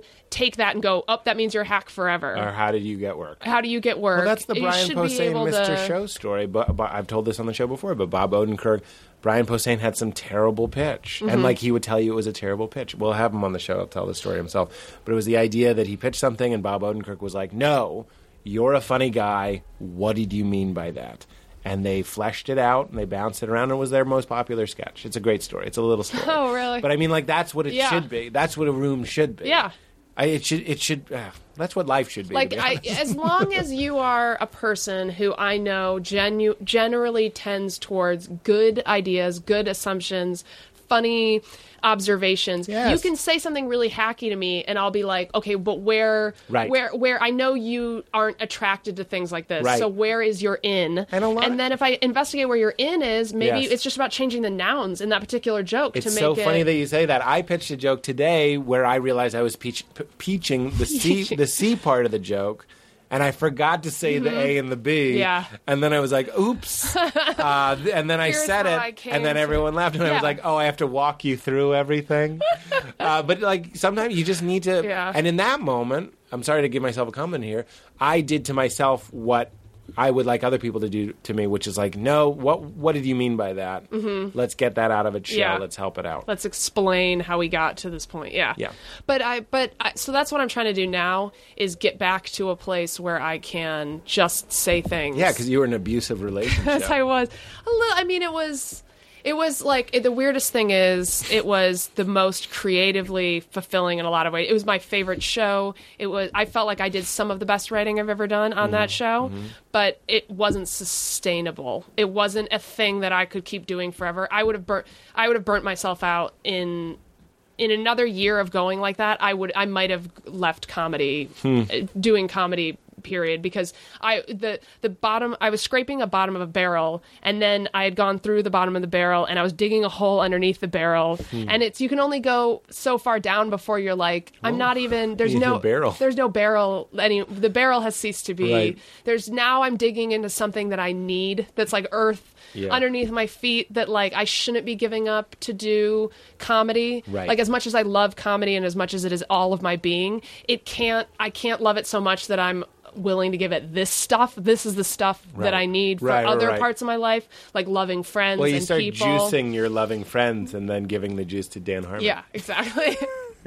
Being like, here you go. Yeah. Oh God. Well, I'm glad you're in a better place now. Yeah, it's great. And you know what? And I'm glad you had the experience that you It's also nice to do, and maybe you find this too. It's nice for me to move from room to room, if only because it gives me the confidence of pattern, in the sense that like I can in my worst days, when I'm feeling not confident at all, I can say, well, maybe my last job was a fluke and I didn't really deserve it, and people are just being nice to me, and I only got things out. You can talk, you can run, you can tell yourself that. But if it happens, if you leave that job and you get hired to another good one, you're like, ooh, maybe this is a thing. Maybe it's always with me. Maybe I can take it from room to room to room. That's what I was saying with the first pitch. You get one, you're kind of like, I'm on the board. Yeah, Two, it's not a fluke. I'm not the worst one here. Okay, doing okay. I know, isn't that funny? But it helps in general to be. That's why I like doing punch-up rooms, and I haven't done it that much. But it is nice to be thrown into a group of people that you don't know. Yeah. And you know that they have no allegiance to you, and you have no allegiance to them. So if they take a joke of yours, you're like, okay, there's some objectivity in this room. Yes. Comedy is very subjective, but we've created a false objective space, in the sense that you don't owe me any favors. I certainly don't owe you any favors. So if you take this joke from me and you put it in your script, it's not because you like me and because you're going to have to see me tomorrow. Right. It's because you think this joke is funny. Right. And so I feel an objective, like I get to accept that carrot and go put that in my bank and go, nobody's going to take that away from you. Yeah. That's going to be with you forever. It's a Daniel Day-Lewis shoe. It is a shoe. It's closer to a real thing. It does, and it does always feel a little bit slippery. What we do, it's always ethereal. I don't believe that thing of you're only as good as your last joke, but I do believe that Who said that? People say that all the time, Terrifying. right? But I do believe that 1% of doubt is a poison that can pollute the whole well. You have like one little thing that somebody tells you, maybe you're not that good, and then you can have 1,000. I could have gotten 1,000 jokes in a script, and if one little thing happens, it pollutes that whole well for a little while, and it's a little bit harder for me to get back on top of it. But moving from thing to thing like that, it creates a false objective. Like, these are permanent things. This is a permanent talent that you have, because it can be moved from space to space. It's not a variable. Oh yeah, that's a big thing in a performer's life, is when you go, it's not a fluke, and you need about 1 million people to tell you it's not a fluke before you start to believe it's exactly. not a fluke. You need to have so many different types of audiences and have something work and be like, it's not a fluke. It's not. This is a thing that happens always. It will always be happening. Yeah. So your advertising guy, he's creative. 2 months. We'll see. I was just talking. After this podcast. We'll see. By the way, I don't mean we'll see how he is. I mean, we'll see how I am. Sure. I haven't been in a relationship for a long time. We'll see how I react to it. I might. Yes. I don't know. I'm a little bit nervous about that. I remember I was talking to a friend of mine, and he was talking about a girl that he was seeing, and he was like, and now I remember it was very new, and I was like, are you seeing other people? And he was like, I'm not, and I'm not going to, because I like her. And I was like, does she know that? And then he was like, no. Yeah. And I was like, I've been there, where I'm like, that's where we are right now. Like loyal to the person, and do I tell them that I've been loyal to them? Will they be creeped out that I've been loyal to them? Or is it just assumed that I would? But I'm in the place, because of my bad history of dating in LA, where I will not be the first person to make that step. I will, like, for instance, we met because of Match. I was on Match.com, and I have a profile up on there. I hate having a profile up on there right now, because I'm not using it, and because I've gotten a couple emails that are like, I think that I might know that you worked on Community, which weirds me out, because the whole thing about that is you're supposed to be like a little bit anonymous. Why does it just say Megan? No, it says I have like a screen name, so it doesn't even say my name at all. but it has pictures of me Mm-hmm. and people, and I wrote that I work in comedy. I didn't even say like in television or anything like that. But people have seen my picture, I guess, on there and said, I think Maybe that they I got those Google glasses. something, but so I hate it because it's exactly what I didn't want to happen from going on this thing. So I want nothing more than to pull my profile down, but I will not do it first before this guy does, because LA has taught me nothing if not that the moment that you go, I might kind of like you, the guy goes, whoa, babe. Really? Yes, that's my entire experience. Whoa, babe. I don't know about this whole. That's been my from day one landing in LA. That's Bad been pitch my check, please. check. Well, that went well. That's another one. By the way, I love and genuinely laugh at He's Right Behind Me, You know, isn't it? I know, but you know, you and I had a conversation once about how you were gonna start compiling the jokes, That the everyone lame makes. jokes that everyone makes to each other, and Yeah. I think about that. Can I tell you? I think about that maybe every couple months because I love that too. I love I love jokes that are accessible to all people. Yes. Like you said the when people are scanning Must be groceries, free. must be free. doesn't Or like scan. the elevator jokes that people make. Oh, Yeah. this is the local. Yeah, I yeah, yeah. love those jokes. You say to a guy, a janitor, you go, how's business picking up? That's one of I got a lot of them I got from my dad. hairs cut Yeah. today. Things like Yeah. that everybody. Did you get a haircut? My dad would say, I got them all cut. I got them all cut. Yeah. Got them all cut. Must People- be free. You see a limo, my ride is here. Pizza or flowers, you say, is that for me? Yeah. Or any gift, is that for me? What's Yeah. wrong? You know, I've kind of turned Or like a corner. people will see somebody walking a big dog and be like, "Are you walking him or Who's the other way walking around?" who? Yeah, Who's walking who? Hey, who's walking who? Why is it that we love those jokes so much? You hear a fire engine on Thanksgiving. I believe more than one person would say someone's burning the turkey. That's not. You know, I kind of get a little bit deep, a little bit too specific. I love them too. I used to be kind of anti them, and now I'm a little bit more on my presents. I have a routine where I make fun of those. Oh, really? About how when an iPod malfunctions, people go, "It's the remix." Oh yeah. You know, and it's like Yeah. there's a little bit of an offense to it that the joke became so popular. Tell me what you really think is a big one. Step into my office. Yeah. If you're a mechanic and you're by the engine, step into my office. You don't have Yeah. an office. Yeah. You know what I mean? Like it's all status stuff. It's all basic stuff. But there's nothing wrong with it. Now I kind of like them. When people do them, I'm okay with them. You know, why is it? It's like the white bread, the Wonder Bread of jokes. Yeah. There's no sustenance to it Right, whatsoever. right. And it offends us because you're kind of like you're on the first floor of our building, and you're just kind of moths. But we eating have to walk sweaters. past you. Like we have to walk past you to get to the next floor. We do. Like I run through all of the. Like I feel like there's a part of my brain that I'm not conscious of anymore. That every time I try to think of a joke, I go past all of these other jokes. Yeah. And I'm not even aware I'm going past Oh, them. sure, But sure. they're just like white noise You know to what's me weird? because I only hear certain types of jokes anymore in my brain. Right. They don't Yeah. register. They don't register. ding the bell anymore. Yeah. Your bell is a little bit dull, not duller, but the opposite. Yeah. It's weird watching The Simpsons. I'm rewatching The Simpsons, basically. I'm on season 8. I'm going out of order. Oh, really? And it's so weird how much of our humor we get from that Yeah. show. It's unbelievable. The creepy thing is when I watch them and I realize that I have them memorized, parts of them memorized that I don't even remember. I don't remember memorizing them. And I don't even remember that episode. But No. I'll get to a point, I'll watch the episode. Have I ever watched this one before? And then I'll get to an exchange and realize that I know it word for word somewhere deep in my brain. Yeah. It taught, like, the character of Homer taught us so much. It's just it's Chaplin. It's like high status, low. It's high status idiot. Mm-hmm. Charlie Chaplin was a hobo, the tramp. Yeah. But he was high status. He kept everything was going his way. He couldn't be knocked over. He couldn't die. So Homer is this idiot who has a beautiful house, beautiful wife, And yet, good family. He has when he sees on his computer, press the any key. Where's the any key? Yeah. But it's like those I could jokes. use a tab. To me, The Simpsons is a joke so clearly, I could be wrong, but written from a place of people like yes and getting into, like, Yeah. I could use a tab is kind of a stupid joke. Yeah. But like when you have a character like Homer, you can kind of play in that But world. those dumb, pointless jokes like that are some of my favorites. Of course. Like those circular ones.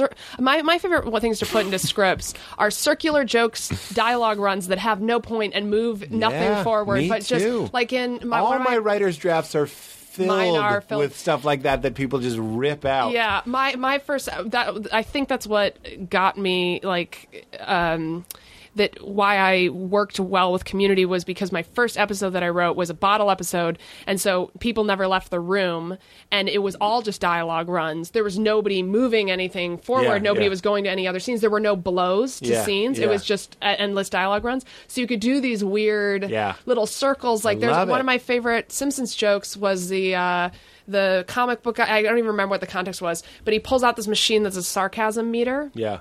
And the scientist pulls out it's a sarcasm meter. The comic book guy is there. He says, "Oh, a sarcasm meter, what a useful invention." The thing explodes, and then they just go back to what they were doing. There was no point. They invented Of that thing course not. just for that gag, Of and then it course went not. away, and then Yeah. they moved on with the show. But those little tangents are my favorite. It's my favorite. Can I tell you one that there's been a lot of things that have been killing me? Can I tell you one Yeah, that killed sure. me?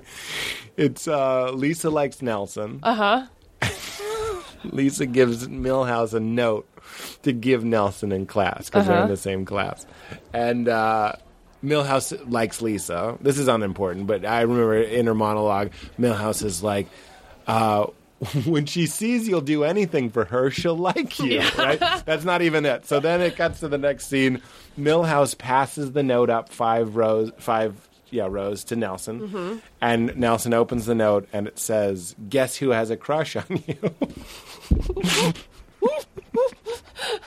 And Nelson And you're like- turns around and Milhouse is leaning on his desk and his huge blue eyebrows just go up and down suggestively because he doesn't know what the note says. He's just like, smash cut to Milhouse on a gurney being rolled Yeah. into an ambulance.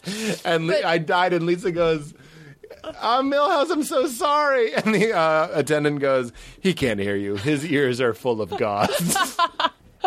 But the timing of the smash cut But also is the perfect. needless setup of she could have written Yes. I have a Lisa crush has a on you, crush on you. Lisa. Yeah, yeah. But the needless setup Guess to who has a punchline. crush on That's the one you? thing that I never understand when I'm working for a showrunner, and I totally get where they're coming from, but I just don't have this in my body. Where sometimes I'll get the note of, but why would somebody say that?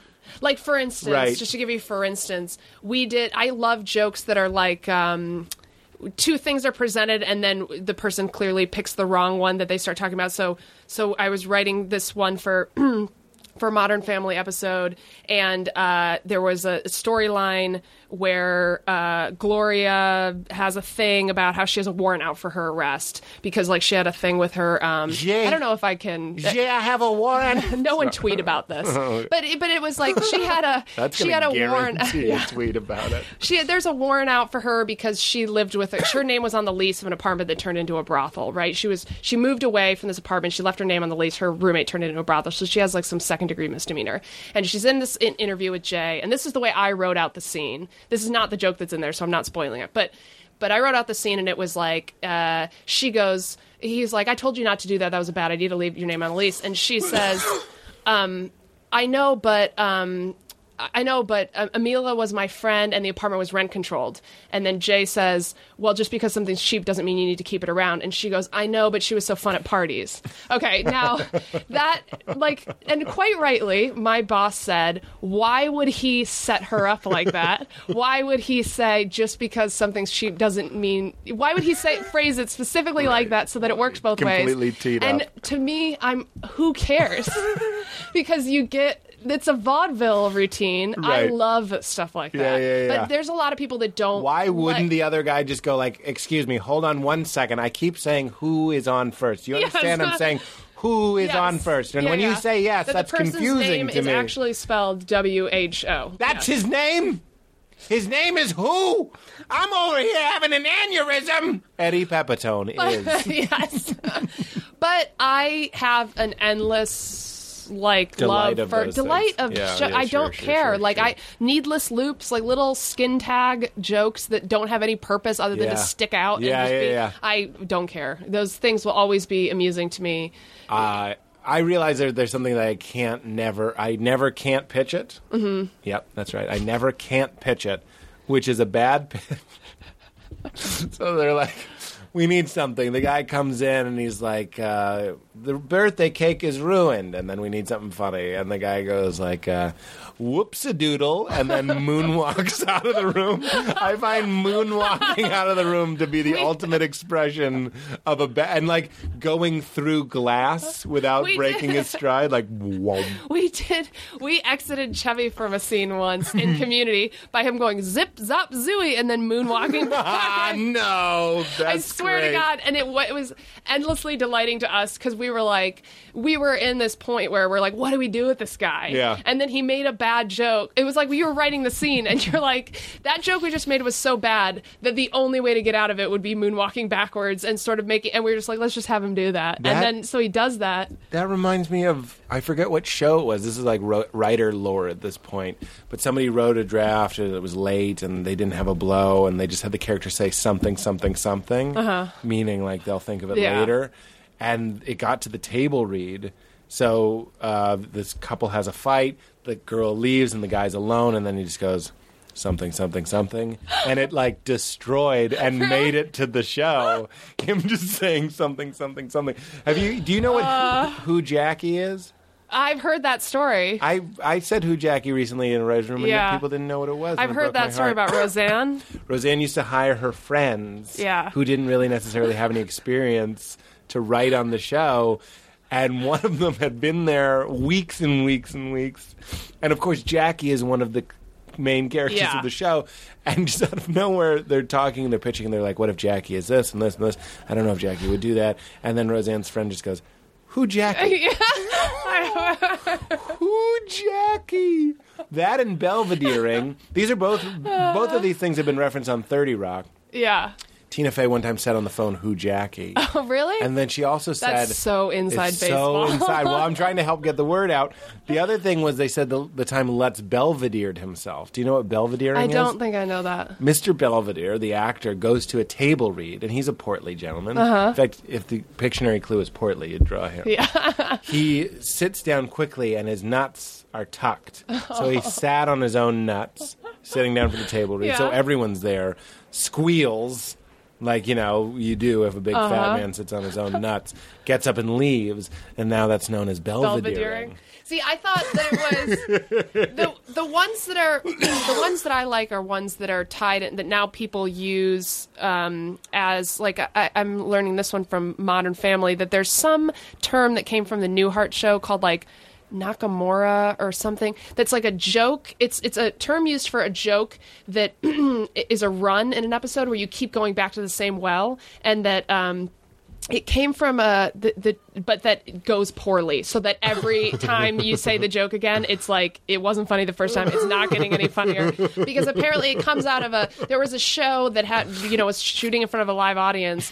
and they had this joke that had the word like Nakamura. I don't know exactly what the name was, but and they thought that was going to be a punchline, and so they say it once and it gets nothing, and then you have a bunch of actors going, "Oh my God, that's in the script like 10 more times," and it got nothing on the first one. So they'll use that as a term like, oh, I like this run, but it has a danger of being a Nakamura. Yeah, I know maybe that, but I do love terms like the lore that Sure. gets used now to Yes. be, oh, that's the sort of thing that you're talking about. Yeah, like they yeah. do this thing there because some of them worked on Cheers, and one of my bosses wrote for Golden Girls, and so whenever they do a joke that's in the form of like, you know, I went out for this job interview today, and I wore this weird hat, and I went out for a job interview. Well, did you get the job? Yeah, I'm the CEO of the company, Mom. And then you keep like going at so so they will always say when somebody pitches a joke like that, they'll always go, oh, I'm the CEO of the company, Rose. because that was always like Rose was always the one that would ask the question that you're like, Right. and you would answer her sarcastically because of course Right. you're not the thing that she would. So, but they will put that name in and then make you realize like, oh, I'm doing a joke that they've been making this form since the Golden Girls. There's a particular type of shame that's like, oh yeah, it's an you honor. weren't You're in even a time- born when we were making those jokes. It Before. is funny to look around a room and be there's something so intangible about television writing and looking at a room full of misfits, just weirdos.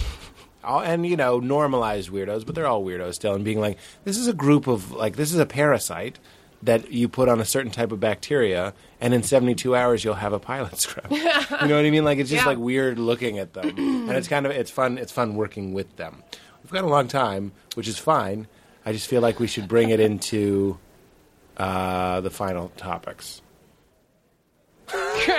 You were going to talk about my dad. Was that we were didn't really- we didn't. we got around We men got issues. your dad, and then I feel like we're not going to do What too are the much final on God. topics?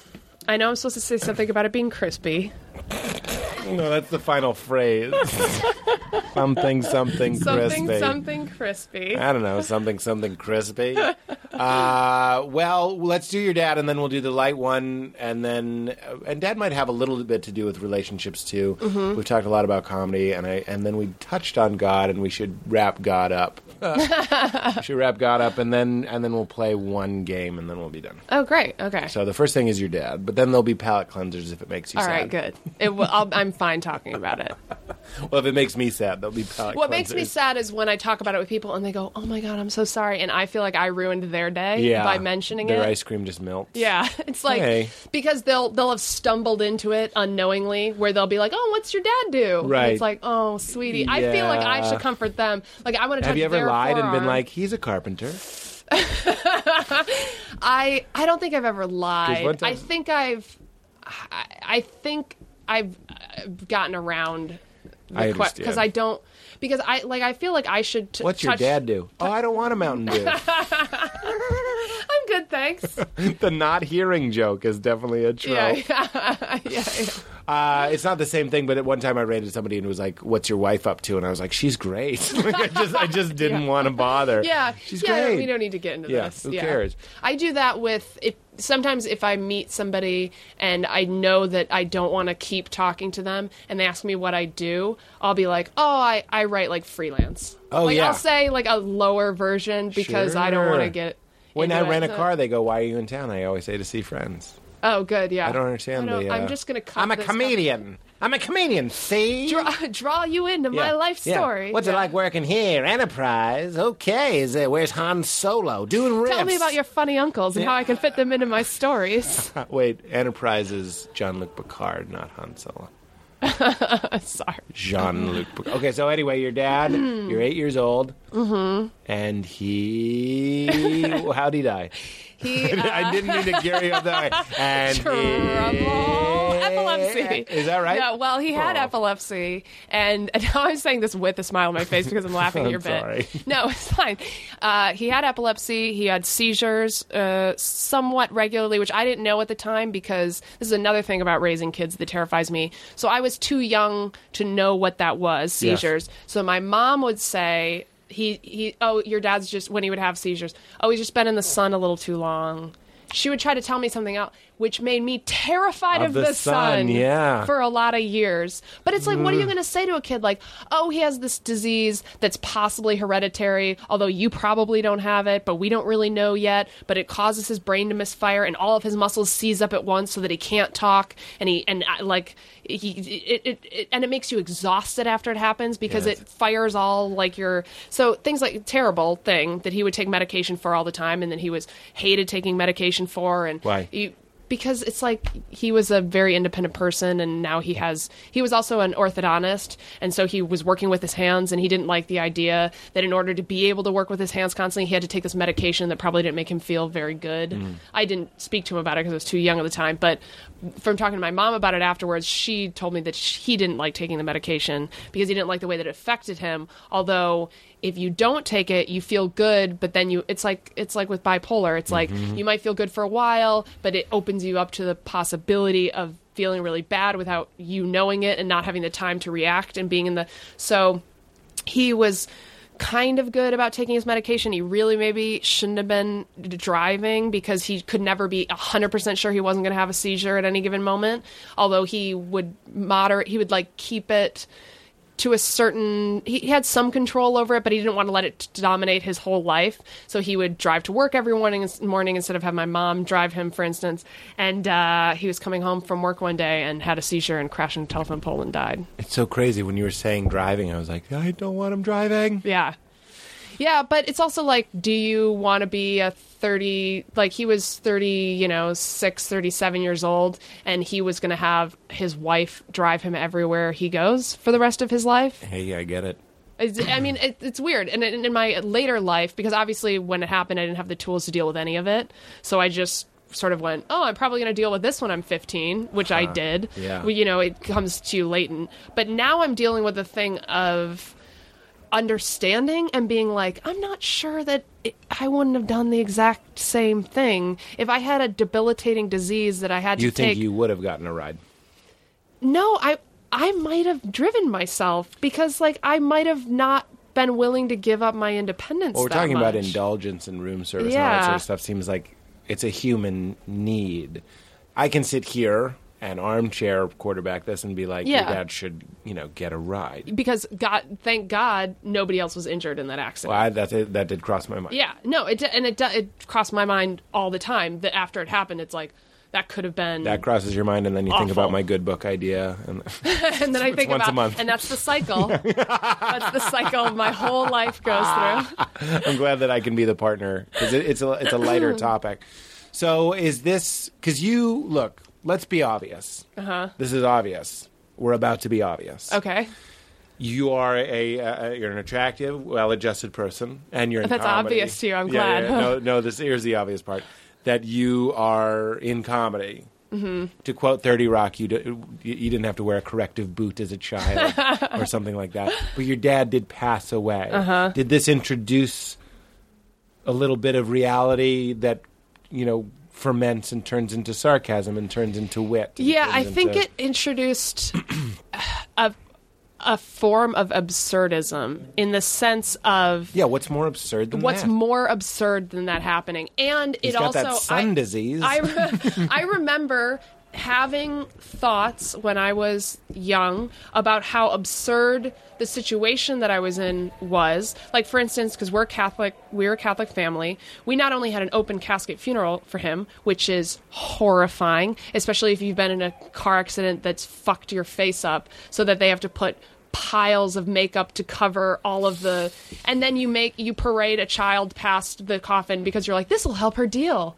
Looking at her dad dead in a box with a bunch of makeup on his face with clear, like, covering gashes in his head, that'll help her put this to bed. I just wanted to make a horrible joke, which is, as I remembered him, with 3 inches of concealer. Yeah, exactly. Just as I want to picture him for the rest of my life. Yeah. Which is why I have such a distaste for open casket funerals now. Not that anybody loves them and wants to go to them every Friday night. No, I get but it. I recently, my uncle passed away recently, and I had a really bad reaction because he had an open casket funeral as well, and I had a really bad reaction to it. And in my bad reaction, I said to my mom, which I shouldn't have said, I said, I don't like this. I don't like the last vision that I have of somebody being this person, because that's not who they were my whole life. And yet it sticks in my brain more than all those other times. And I don't like having that. That doesn't help me heal to have that final image. And I said, and I hate the fact, I said this to my mother, which just makes me feel terrible. I said, I hate the fact that I have the vision of my dad in his coffin in my head. I can never get rid of it.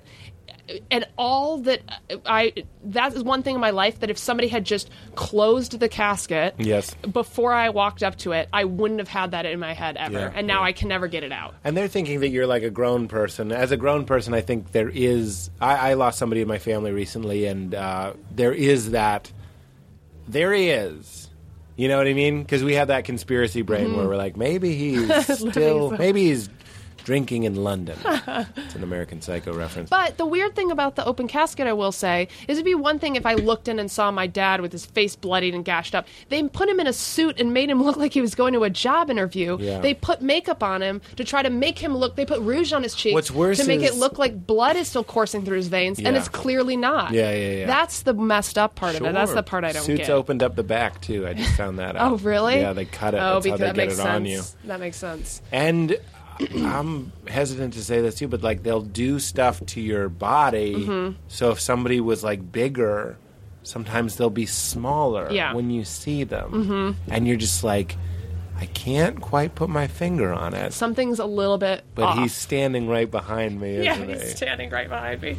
So, Dad, sorry. I know. Well, but I was going to say about the absurdist. So, Dad's so we're sorry. It's a nice, That's such a stupid moment. That's the nicest thing anybody's Megan, ever said. so Dad, sorry. No, but the absurdist thing, the part where comedy comes in, is I'm 8 years old. I'm at this because we also did 2 days of wakes before the funeral, so I had to be in a room with his dead body in a casket while we're greeting a line of my cousins and things Yeah. that are coming up to pay their condolences before the funeral even happens. Yep. So we just Let's have to, draw like this an out. open house, Yeah. and just like, here's his dead body. Come and tell us how sorry you are. Yeah. And one of my cousins came up to me and said, I'm really sorry for what happened. I had a hamster that died recently. And in my brain, I laughed. I found the comedy in that Yeah. at 8 years old of, oh, that's absurd. That you're comparing your hamster's death. And you got to see the performance of a kid who didn't think that was absurd. Yes, Yeah. because they really feel like these two things are the same, right? Yes. And yet and a lot of comedy is, pulling back that curtain and standing apart from something and going, isn't it funny how these things, Right. how we just accept that these things are the way that they Right, are, right, right, and they right. shouldn't be. We shouldn't just accept it. We just nobody's ever noticed that you drive on a parkway and park on a driveway or whatever, Right, like right, those sure. sorts of things. But in that moment, I got to be that person that was going, oh my God, I know something you don't know, Right. which is that if your parents die, it'll feel like your soul has been ripped out of your body. Right. Whereas you think you lose your hamster, you think you know Right, what that right, feels right, like, right. but I know what it feels like, so this is hilarious to Right, me. right.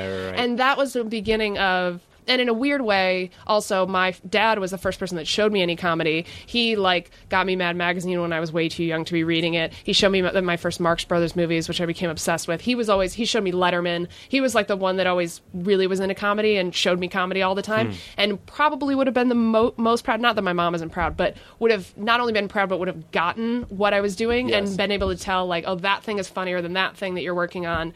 That's sort of whereas my mom's just like, I'm happy you have health insurance, Yeah. which I love. Right, She's right, supportive. She's never said don't do the thing that you love. Yes. But he would have But your really dad would have gotten a it. kick out of it. And so again, being able to recognize the irony of that from a young age, being able to perceive irony, I felt like I got a jump start on that. Mm-hmm. So by the time I was 15 and all my friends started being like, irony, I was like, oh, way ahead of you guys. Right. I've been doing this for years. These teachers telling us to get jobs, they don't like the jobs they got. My dad died. Also, when your parents die, they go away forever, and you don't Right. have them anymore. Right. That happens. Even though that's not fair, that you got a crash course. Yeah. I didn't mean that as a joke, crash course. No. I really didn't. If I meant it as a joke, it would have been funnier. But those jokes, I used to make these really morbid, weird jokes Sure. where people would say, I remember there was a short time when I was maybe 11 or 12 where I thought it would be really fun. I thought it was super funny when people would say, oh my God, your dad died, I'm so sorry. That I would say, oh, did you kill him? Yeah. I thought that was hilarious. I understand that impulse. But it's not. And nobody finds similar. it funny. That's the same. It's in the same family of jokes as did we run out of things to say? Yeah. Because It's people are so awkward. It's can we both agree with what we're doing? Can we both acknowledge to each Right, other that right. this is a weird thing? Right. That- You got to that- be. It's again walking the girl back to my place. It's another moment where it's a little bit like you're going, "Oh, did you kill him?" And Yeah. the only move is to hit the ball back. Yeah. And go like, "I didn't want to tell you, but I did." Yeah. Like that's the only move. I know think. that's the only thing. But I mean, just knowing. I think that's if it had anything to do with my comedy, it was being aware of the absurdity of he had a garden in the back of our house and he grew all these hot peppers. That was Mm-hmm. he was really into that stuff, gardening in general. But he grew all these different varieties of hot peppers, and nobody else in the family liked I spicy just wanted things. to- Gay. Gay. Just talking about your dad who passed, and he's like, he was really into gardening. Gay. Just as a joke. Peppers. Yeah. Oh, he grew peppers? Gay. Long ones. It's real gay. But so we had all these peppers, and then so like maybe 3 weeks after Sorry, he but died. peppers is the most effeminate thing to grow. Peppers. I got some peppers. And little skinny, long, hot ones. Yeah. You know? Little red ones with like a weird little tip. But 3 weeks after he died, my mom went through these pepper, and they were all like, they had all these peppers like hanging on them. So she went and she pulled them all off, like harvested these peppers, and then she gave my sister hard and to I. harvest peppers in Greece. You're kind of having a good time. She picked a peck of pickled peppers in Yes, you can't pick In Greece. a pickled pepper. You pick a peck of peppers and then you pickle them. You pickle them. There's no pickled peppers on the But vine. she gives us this basket, my sister and I, and I'm 8, my sister's 10, and we proceed to go around to all the neighbors' houses and offer them Grief peppers? These peppers. Would you like dead man's peppers? Yes, that's what happened. And oh no, and the funniest thing was. The funniest thing about it was not how weird that is to be offering people the peppers of a dead man. It's that because we were at our neighbor's house, because we show up on their doorstep, it's like, you know how when somebody dies, you can make a sympathy call to their house where you come over and you bring a casserole. It was Yes. like we were Did the going. opposite. We were doing the opposite. We were going from house to house With the food and- no one with- likes. with the food that nobody wants, And they're like, "Oh!" forcing them because of them seeing us to go, "Oh, I heard about your father. I'm so sorry." Like Yes. to interrupt their day of watching TV, Yes. to like force them to say sympathetic Yes. things to us, and then we'd be like, and they'd be like, "Yes, we'd love some peppers." It's a and funny then scene in the everybody's movie just where they have to walking eat inside. the pepper in front of you, and it's so spicy, but they're like, "Oh, he was great. he What a was good good at man." peppers." He just tears and snot Tear- streaming down your Nobody face. liking it. Oh, thank you for this gift.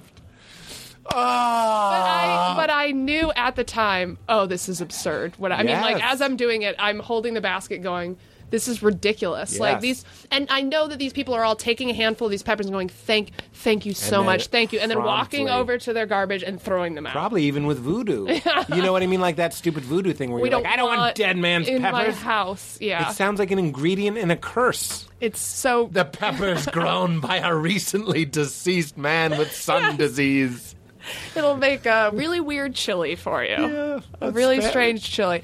But so that it was like a lot of that, and then and also me thinking that I was really dealing with it, like thinking, oh, I totally know everything that's going on. And then at 15, I had a whole new. It was like exactly when I was 15. It was like I was starting to go through puberty, and all of a sudden, there's all these pivotal points in your life where Jeremy.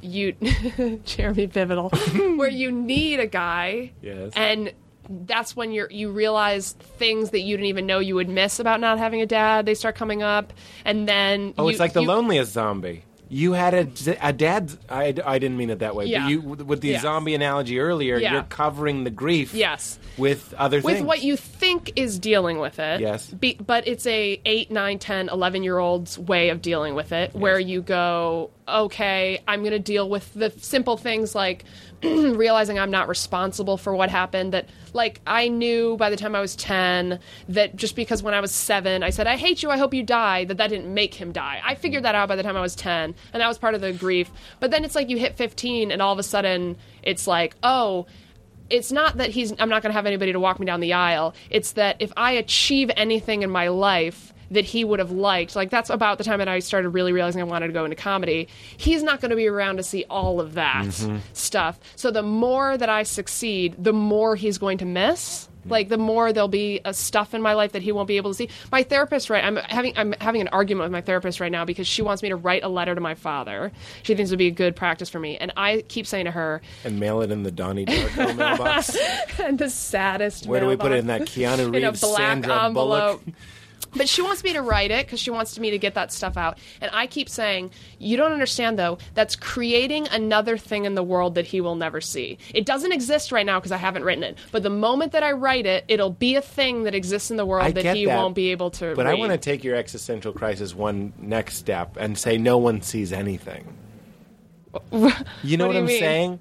You're amassing all these things that he'll never see. But if he saw them, who cares? He's also going to die at having seen them. And yeah. you'll also die. And Yes. everyone who ever knew you Yeah, will die. exactly. And just because your mother's So seeing it's- them doesn't mean anything. Yeah. So a letter doesn't mean anything. Your accomplishments mean nothing. And it's all supposed to be, I know that it's supposed to be out the practice of me writing it. It's for my It's own for you. thing. It's for you to see it. But that's my excuse for not doing it. It's totally an excuse, but I just think, That's that's fine. another one that's out in the world that I get it's it. another pepper he won't be able to harvest. But that's good. I mean, like, it's nice that your grief has a form, and even if it is a rebellion or whatever, because you know what it is. You can get your hands around it, and that's nice. And one of the weird, I like I said, I don't consider myself, this will loop us back around to God, don't consider myself a spiritual person. In fact, like, I've made what I consider the move to atheism, although I know I've gotten into arguments where people are like, you're not truly atheist, because you accept the idea that there might be something out there which is more agnostic. I wish I had paid more attention to this, where it was like it's the idea of an agnostic atheist or Yeah. something. Most atheists are aware that there's a 0.00 whatever chance. Yeah. I'm not, because I would have to think that I was a God, an all-knowing God, in order to say definitively there's nothing out there. Yeah. But most atheists are just saying the evidence suggests no yeah. God. And what stops me from feeling like that is that I have never been a person that believes in ghosts. I've never believed in that. Like when my dad died, I was never like, he's watching over me. I remember was my that we next went question, by the way. through grief counseling. I went and to Grease counseling. I hated that movie.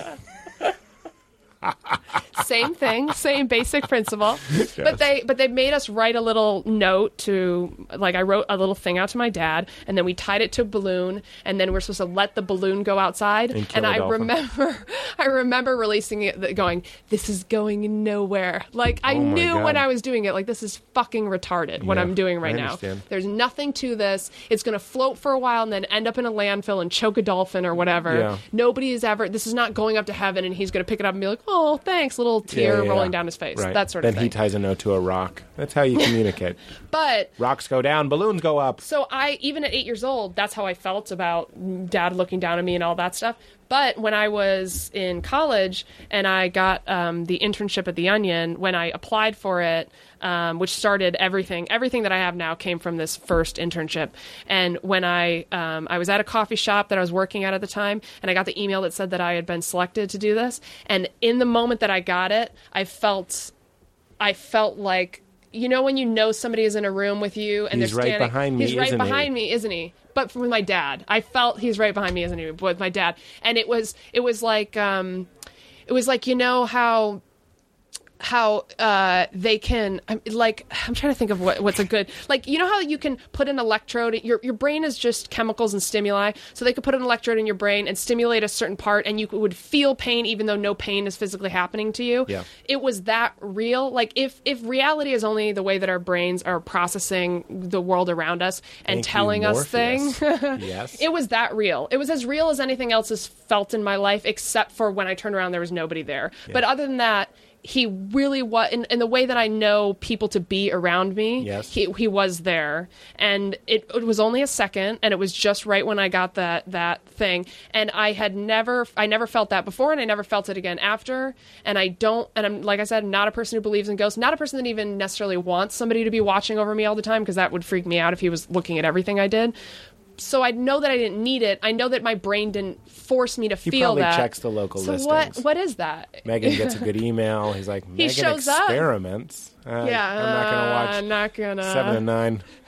Megan smokes a whole bowl of weed and then spoons peanut butter into chocolate chips and like eats it in big Ooh. spoonfuls. I do that sometimes. It's a great But I'm idea. feeling, but that's like the thing I that love gives me that. that 0.001 atheism thing, where it's like I'm not a person that even desires to feel that sort of thing. Yeah. It weirds me out to think that something like that is And then you possible. did. So then I do feel it, which makes me feel like when skeptics feel things, it's like that's what makes me. But so there's that. I mean, Some good stuff. Do you ever, just like bad jokes, I wouldn't be upset if, I don't know why I'm telling you like this, but like if you did, whisper it. if you did, if you told me that you occasionally felt like you were talking to your dad or feeling your dad or communicating to your dad, I would look at that as maybe like bad words pitches, and maybe that would lead to some sort of thing for you. Some breakthrough.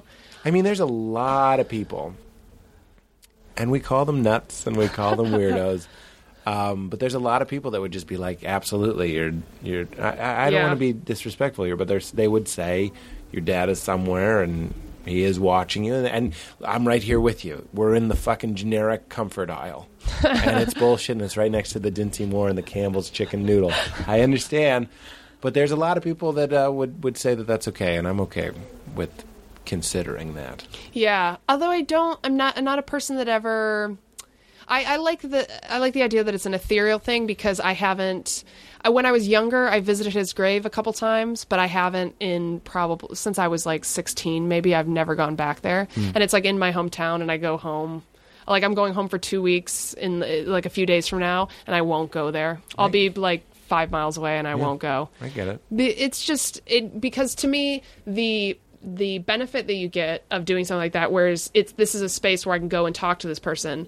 But if you put them there as opposed to everywhere, then that means that when I'm here in Los Angeles, that my dead dad is rotting in a place like that. If I've left him there, if that's where he is, and I go visit him and I think that place has significance, I can't take that with me out here. Yeah. Because it's there. Right. It lives in that graveyard, and graveyards are depressing to me in the same way that open caskets, because you're looking at somebody and they're about to close this box and then bury that person beneath the earth. Right. Why would you want to form any attachment to that thing? I Why agree. not just really like I actually would find more comfort in what you're saying as far as like the paranoia, maybe they're still out there. I find more comfort in that. You mean paranormal? Well, no, you said the paranoia, but like thinking that if you don't see them dead, that maybe I they're still see. out I there see. somewhere, Yeah. because I haven't viewed their dead body. I would rather think that I would rather never be quite sure than know for a fact that, yep, that's him, and now they're closing that box, and now they're burying that box under the earth, and I know, I've seen, it's You're not a saying magic you'd trick. rather think that maybe he is drinking in London? Yes. Oh. Well, it's less weird than knowing for a fact that he's slowly decomposing and even at a slower rate because he was embalmed. So it's going slower in some places. Do you know what I mean? Like Jesus. they do. Yeah. I'm sorry. I got No. real. No, I'm not uncomfortable. I think I had the appropriate reaction, which was, oh, Jesus, and breaking Yeah. eye contact with you. Oh, Jesus. Yeah, but your dad is also nowhere. I mean, he's not in there. Yeah. I don't know, man. What do you think? I mean, like, this, I am interested in the idea of our consciousnesses existing after the idea of a soul or whatever. And it sounds like you're 0.00. Is that what we're saying? Well, I know enough about science to know that energy and matter is neither created or destroyed. So things are just transitioning from one form to another. So I don't believe that when I die, something dies. I just know it's a transition into something else. I don't know what that transition is. And obviously I can't understand it unless I go through it. And nobody has ever gone through it and then come back and been like, here's what it's like, Well, But Jesus. Jesus, And then I grab you really, really hard look into my eyes. and laser shoot out, and you understand the Gospels. But it really is the thing that pushed me away from Catholicism is the certainty. It's not the ideas. It's not the maybe we should be nice to each other forever because there might be a heaven that we can. It's the certainty of things, and that gets us into trouble. Like one of the first mile markers of my losing Catholicism was when I went to, I'd always been told confession, it's like you're getting to talk to somebody who has a direct line to God. And I spoke to a priest when I was in third grade because we had to go to mandatory confessions. And I told him that I had missed church 'Cause on that's Sunday. the Spirit of God. Because that's the Spirit of God. See, that's the thing that gets me, that's what the Catholic Church did me wrong by doing these things that were I feel like you have to Catholicism do. is the Microsoft of spirituality. It's a little bit, yeah.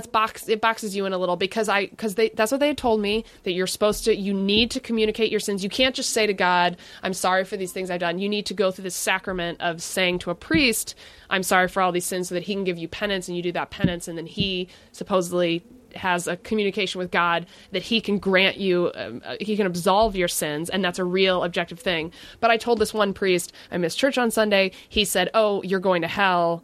He did not. He did, and I left, and he was Father Consani, bastard. He didn't say that. That's exactly what he said to me, because I left the confession sobbing, then found out years later that this priest just was a chain smoker, and so at a certain point in all these confessions, because he would have to get through like 60 kids, he would just get irritated and want them to be done. So he would get real short with the kids. Why wouldn't he just say, that's fine, see you next, God loves you? I don't know, because he's an evil person who somehow got into the Smoking during the priesthood. confessions? Somehow, no, he in the parking lot afterwards, but he had to get through all the confessions first to go into the smoke. parking lot. But when you realize something like Jesus. that, and then you go, okay, but here's the problem of saying that I need to talk to a guy in order to get absolution, instead of just saying that I can just talk to God about it and he can give me absolution, and that there doesn't need to be this strict set of rules, is that sometimes you get assholes who are doing those sacraments, and then you have people put their, I mean, that's not the worst thing a priest has ever done to like a little kid, granted. What do you mean?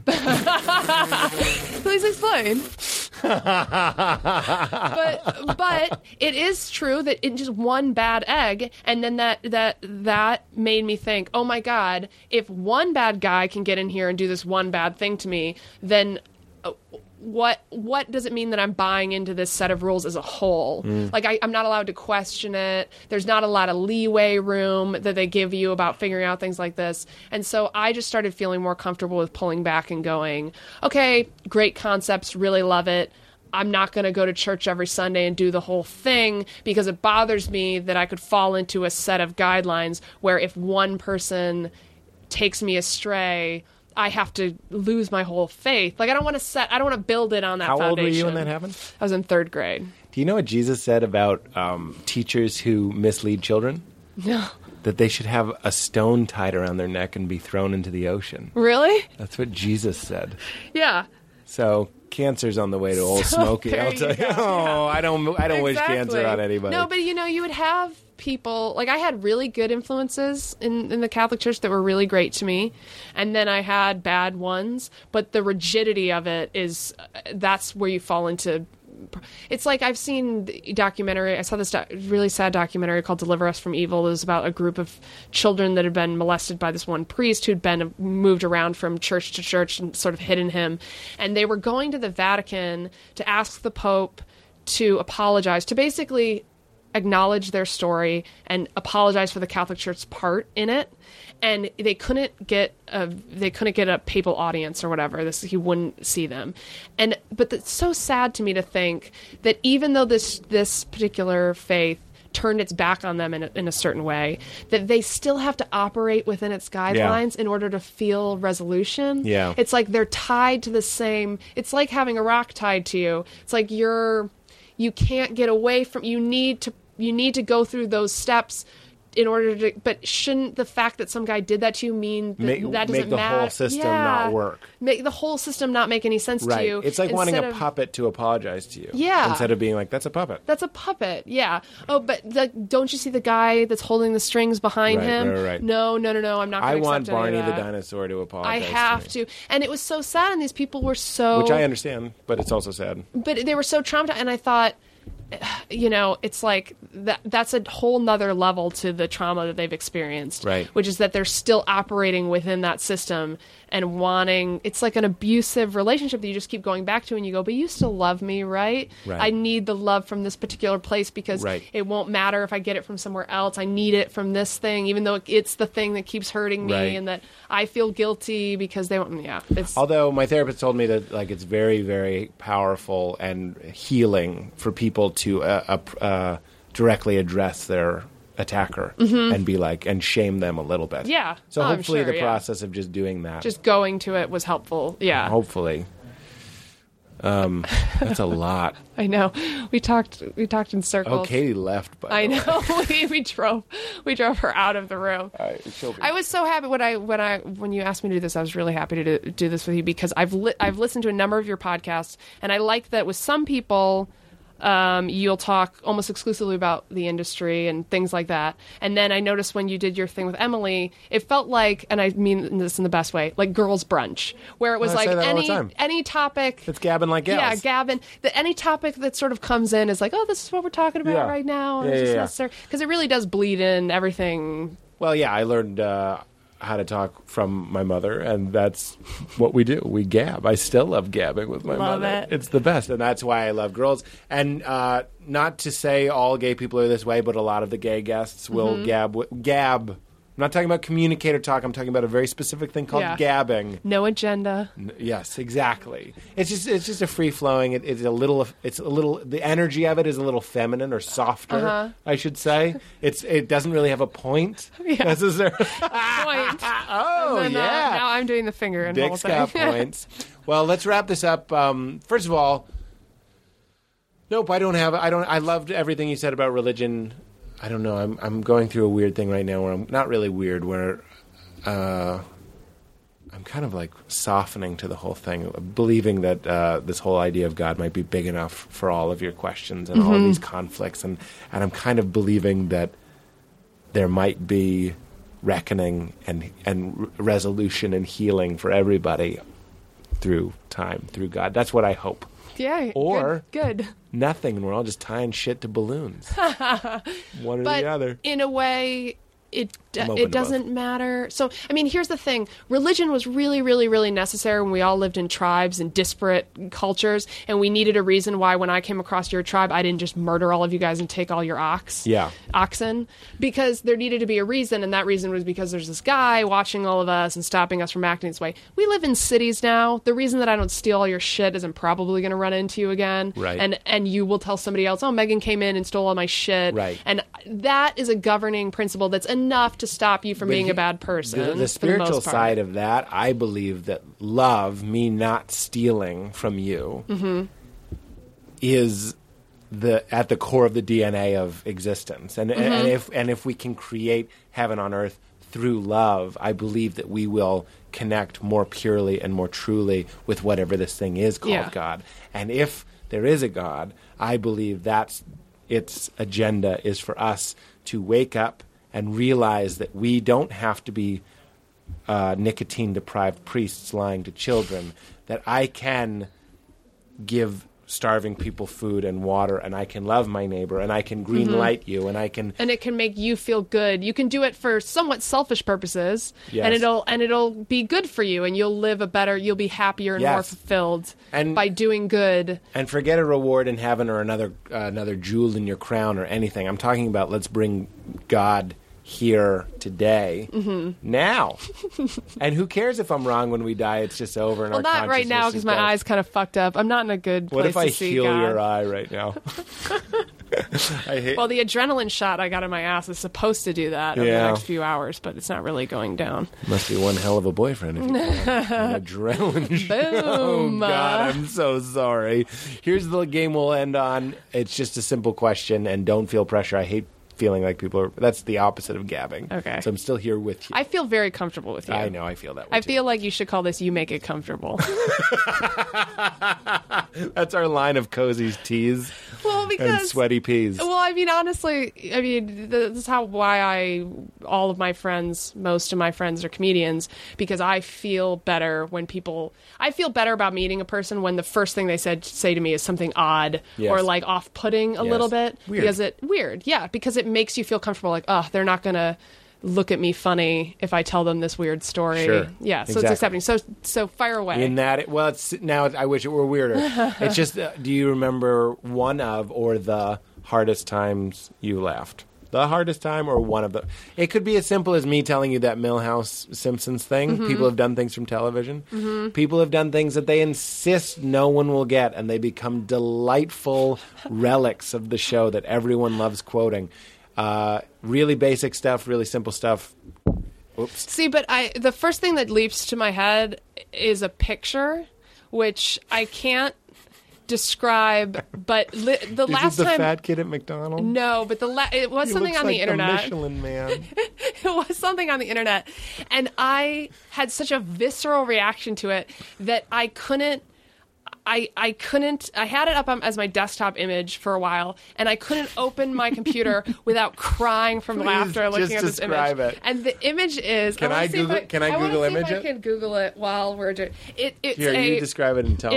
It's a beaver, okay, at a zoo, and it's in this enclosure that's like a glass enclosure. let's see if I just Google beaver funny. But it's in this glass enclosure, and it's pushing its face up against the wall, and sort of in this way that's like, it just feels like all of its worldly angst is just like that's the noise I imagine it making. It's just like, it just wants to be out of this cage so bad. Oh God, I have to find this now. We're so close to being done, Katie, I promise. Google. I'm going to find this. I did beaver glass. funny pick glass? Because it's pressing its face up against this glass. I saved it a while ago in my phone because I was thinking about this the other day. I want to see it so bad. I'm getting Mel Gibson movie. A lot of novelty things. That's just a woman's vagina. But there's something about it, and the noise that I imagine it making, and all of its frustration, and it just makes me think about like times in my life when I'm like, I feel like you're just beating your head up against a wall, and you're just like, oh, I can't get, why won't it? And for some reason, I must find this. I will not leave until I show this to you. Katie, do you want to look at? It's a beaver pressing its face up against glass at a zoo. At a zoo. A picture. A photo. And it's so funny. And let's see if I have it in my photos. But did she find sobbing it? with sobbing with laughter Coldly. when I see it. Coldly, no. No. Megan, I will- coldly. I must find this. But there's something I'm trying to think of if I have anything that's like a joke or something that I can say. I really liked that sarcasm meter thing that I said about the Simpsons. Probably have like a few of them that would fit into that mold. I'm pretty sure that I have. No, You're getting better stuff than me. You will. It's like crawling up, and its face. It's like that. I'm describing it. It's like this, like against the wall. All right, okay. You can edit all of this out, right? Of We us could. looking. It's kind of fun. No, it's. I'm getting all the ones Katie got now because I typed in beaver pressing face glass. That's just a baby. Some of these are just pictures of babies. I'm going to find this. God damn it! I promise you, when this goes up, 500 people are going to post the photo on the I know, Facebook and page. it's so. Which is great. It really like. So just also there's a picture of a little girl, another one that did the same thing to me. A little girl who, this is a pretty funny one too. This is a dog with like a weird thing that's kind of like a birthday cake. But it looks kind of high. His face. How do we get this? You have to give this to Katie. I'll give that You one have to her. to email it to But her. there's She another looks one. human. Yeah. Stone dog birthday cake. But that's always really funny to me. There's also one that's kind of like that with a little girl that's clearly plunged her hands into this from birthday cake and is making this face that's like, like super excited about the cake that she's about to eat. Wait, you can Google stone dog birthday cake. It's And the get first thing that. that comes up. It's such a funny picture. It is so funny.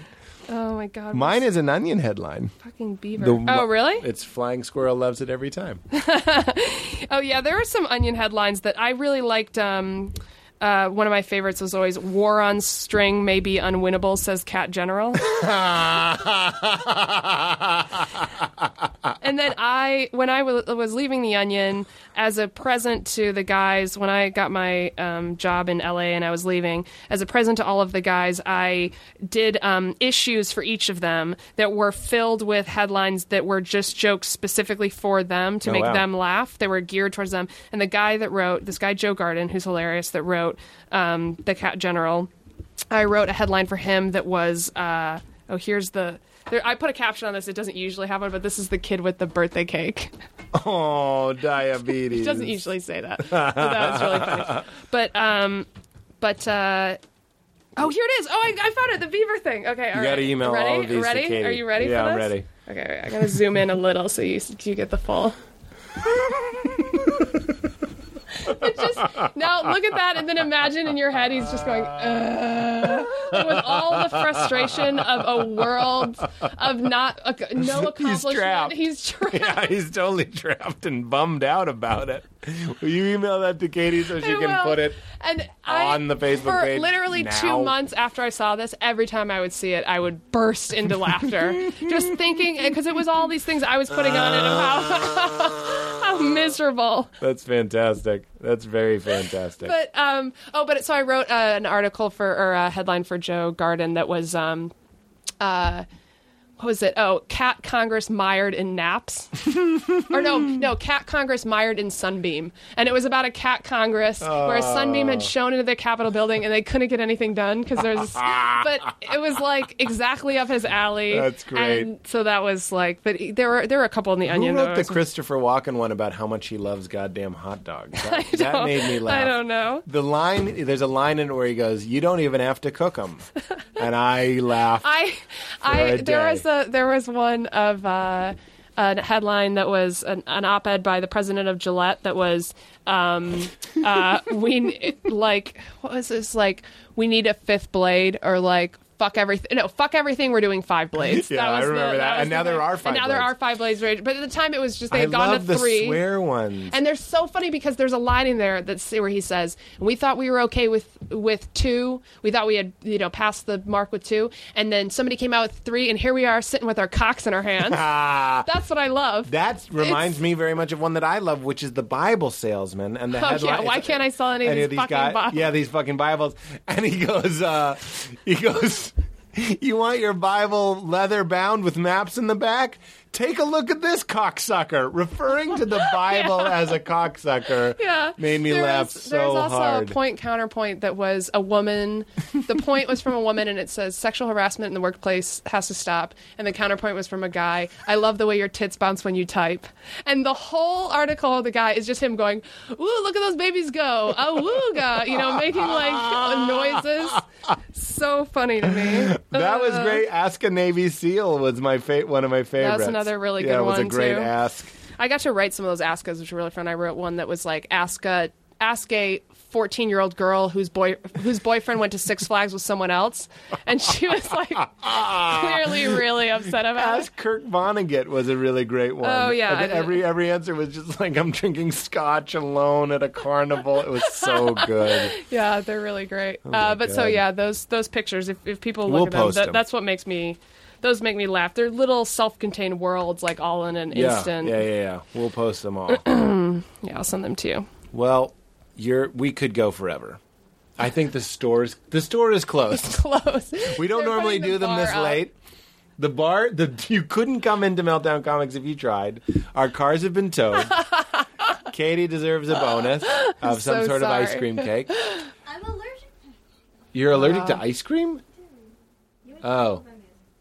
I'm always trying to get her ice cream, but she can't. And we go Yeah. another 20 minutes talking about that. So thank you. You do have to say that. I could clearly go for 9 more hours. I would love this. I'm like I feel high like we energy. Don't talk enough. We don't talk enough. We never hang out. Yeah, I know. We I don't never think you and gab. I have ever just hung out with just the two of us. Isn't that weird? I've known you for like 6 You years. visited me on Batman. Not me, but you were there. Well, I was That's there the last visiting time I Oren, saw yeah. you visiting. Well, thank Yeah. you for making that clear. You know I'm Batman, right? I did. I also know that. Can we talk about your good news? Yeah. New good news. I referenced it. Congratulations about that. Earlier. Thank you very much. I haven't seen you in person to be able to congratulate you yet. Thank you. You know, I have a show now about me. You'll appreciate this bit, and this will be the last thing we say. Then you say, "Keep it crispy." Okay. I've been trying it, and it doesn't work. People go, "Pete, congratulations," and I go, No one likes it. No one likes it. Just say thank you, you jerk. Say thank you. And Just now- accept a compliment. And you say, "Keep it crispy," and we'll be done. keep it crispy. Thank you, Megan Gale. Thank you.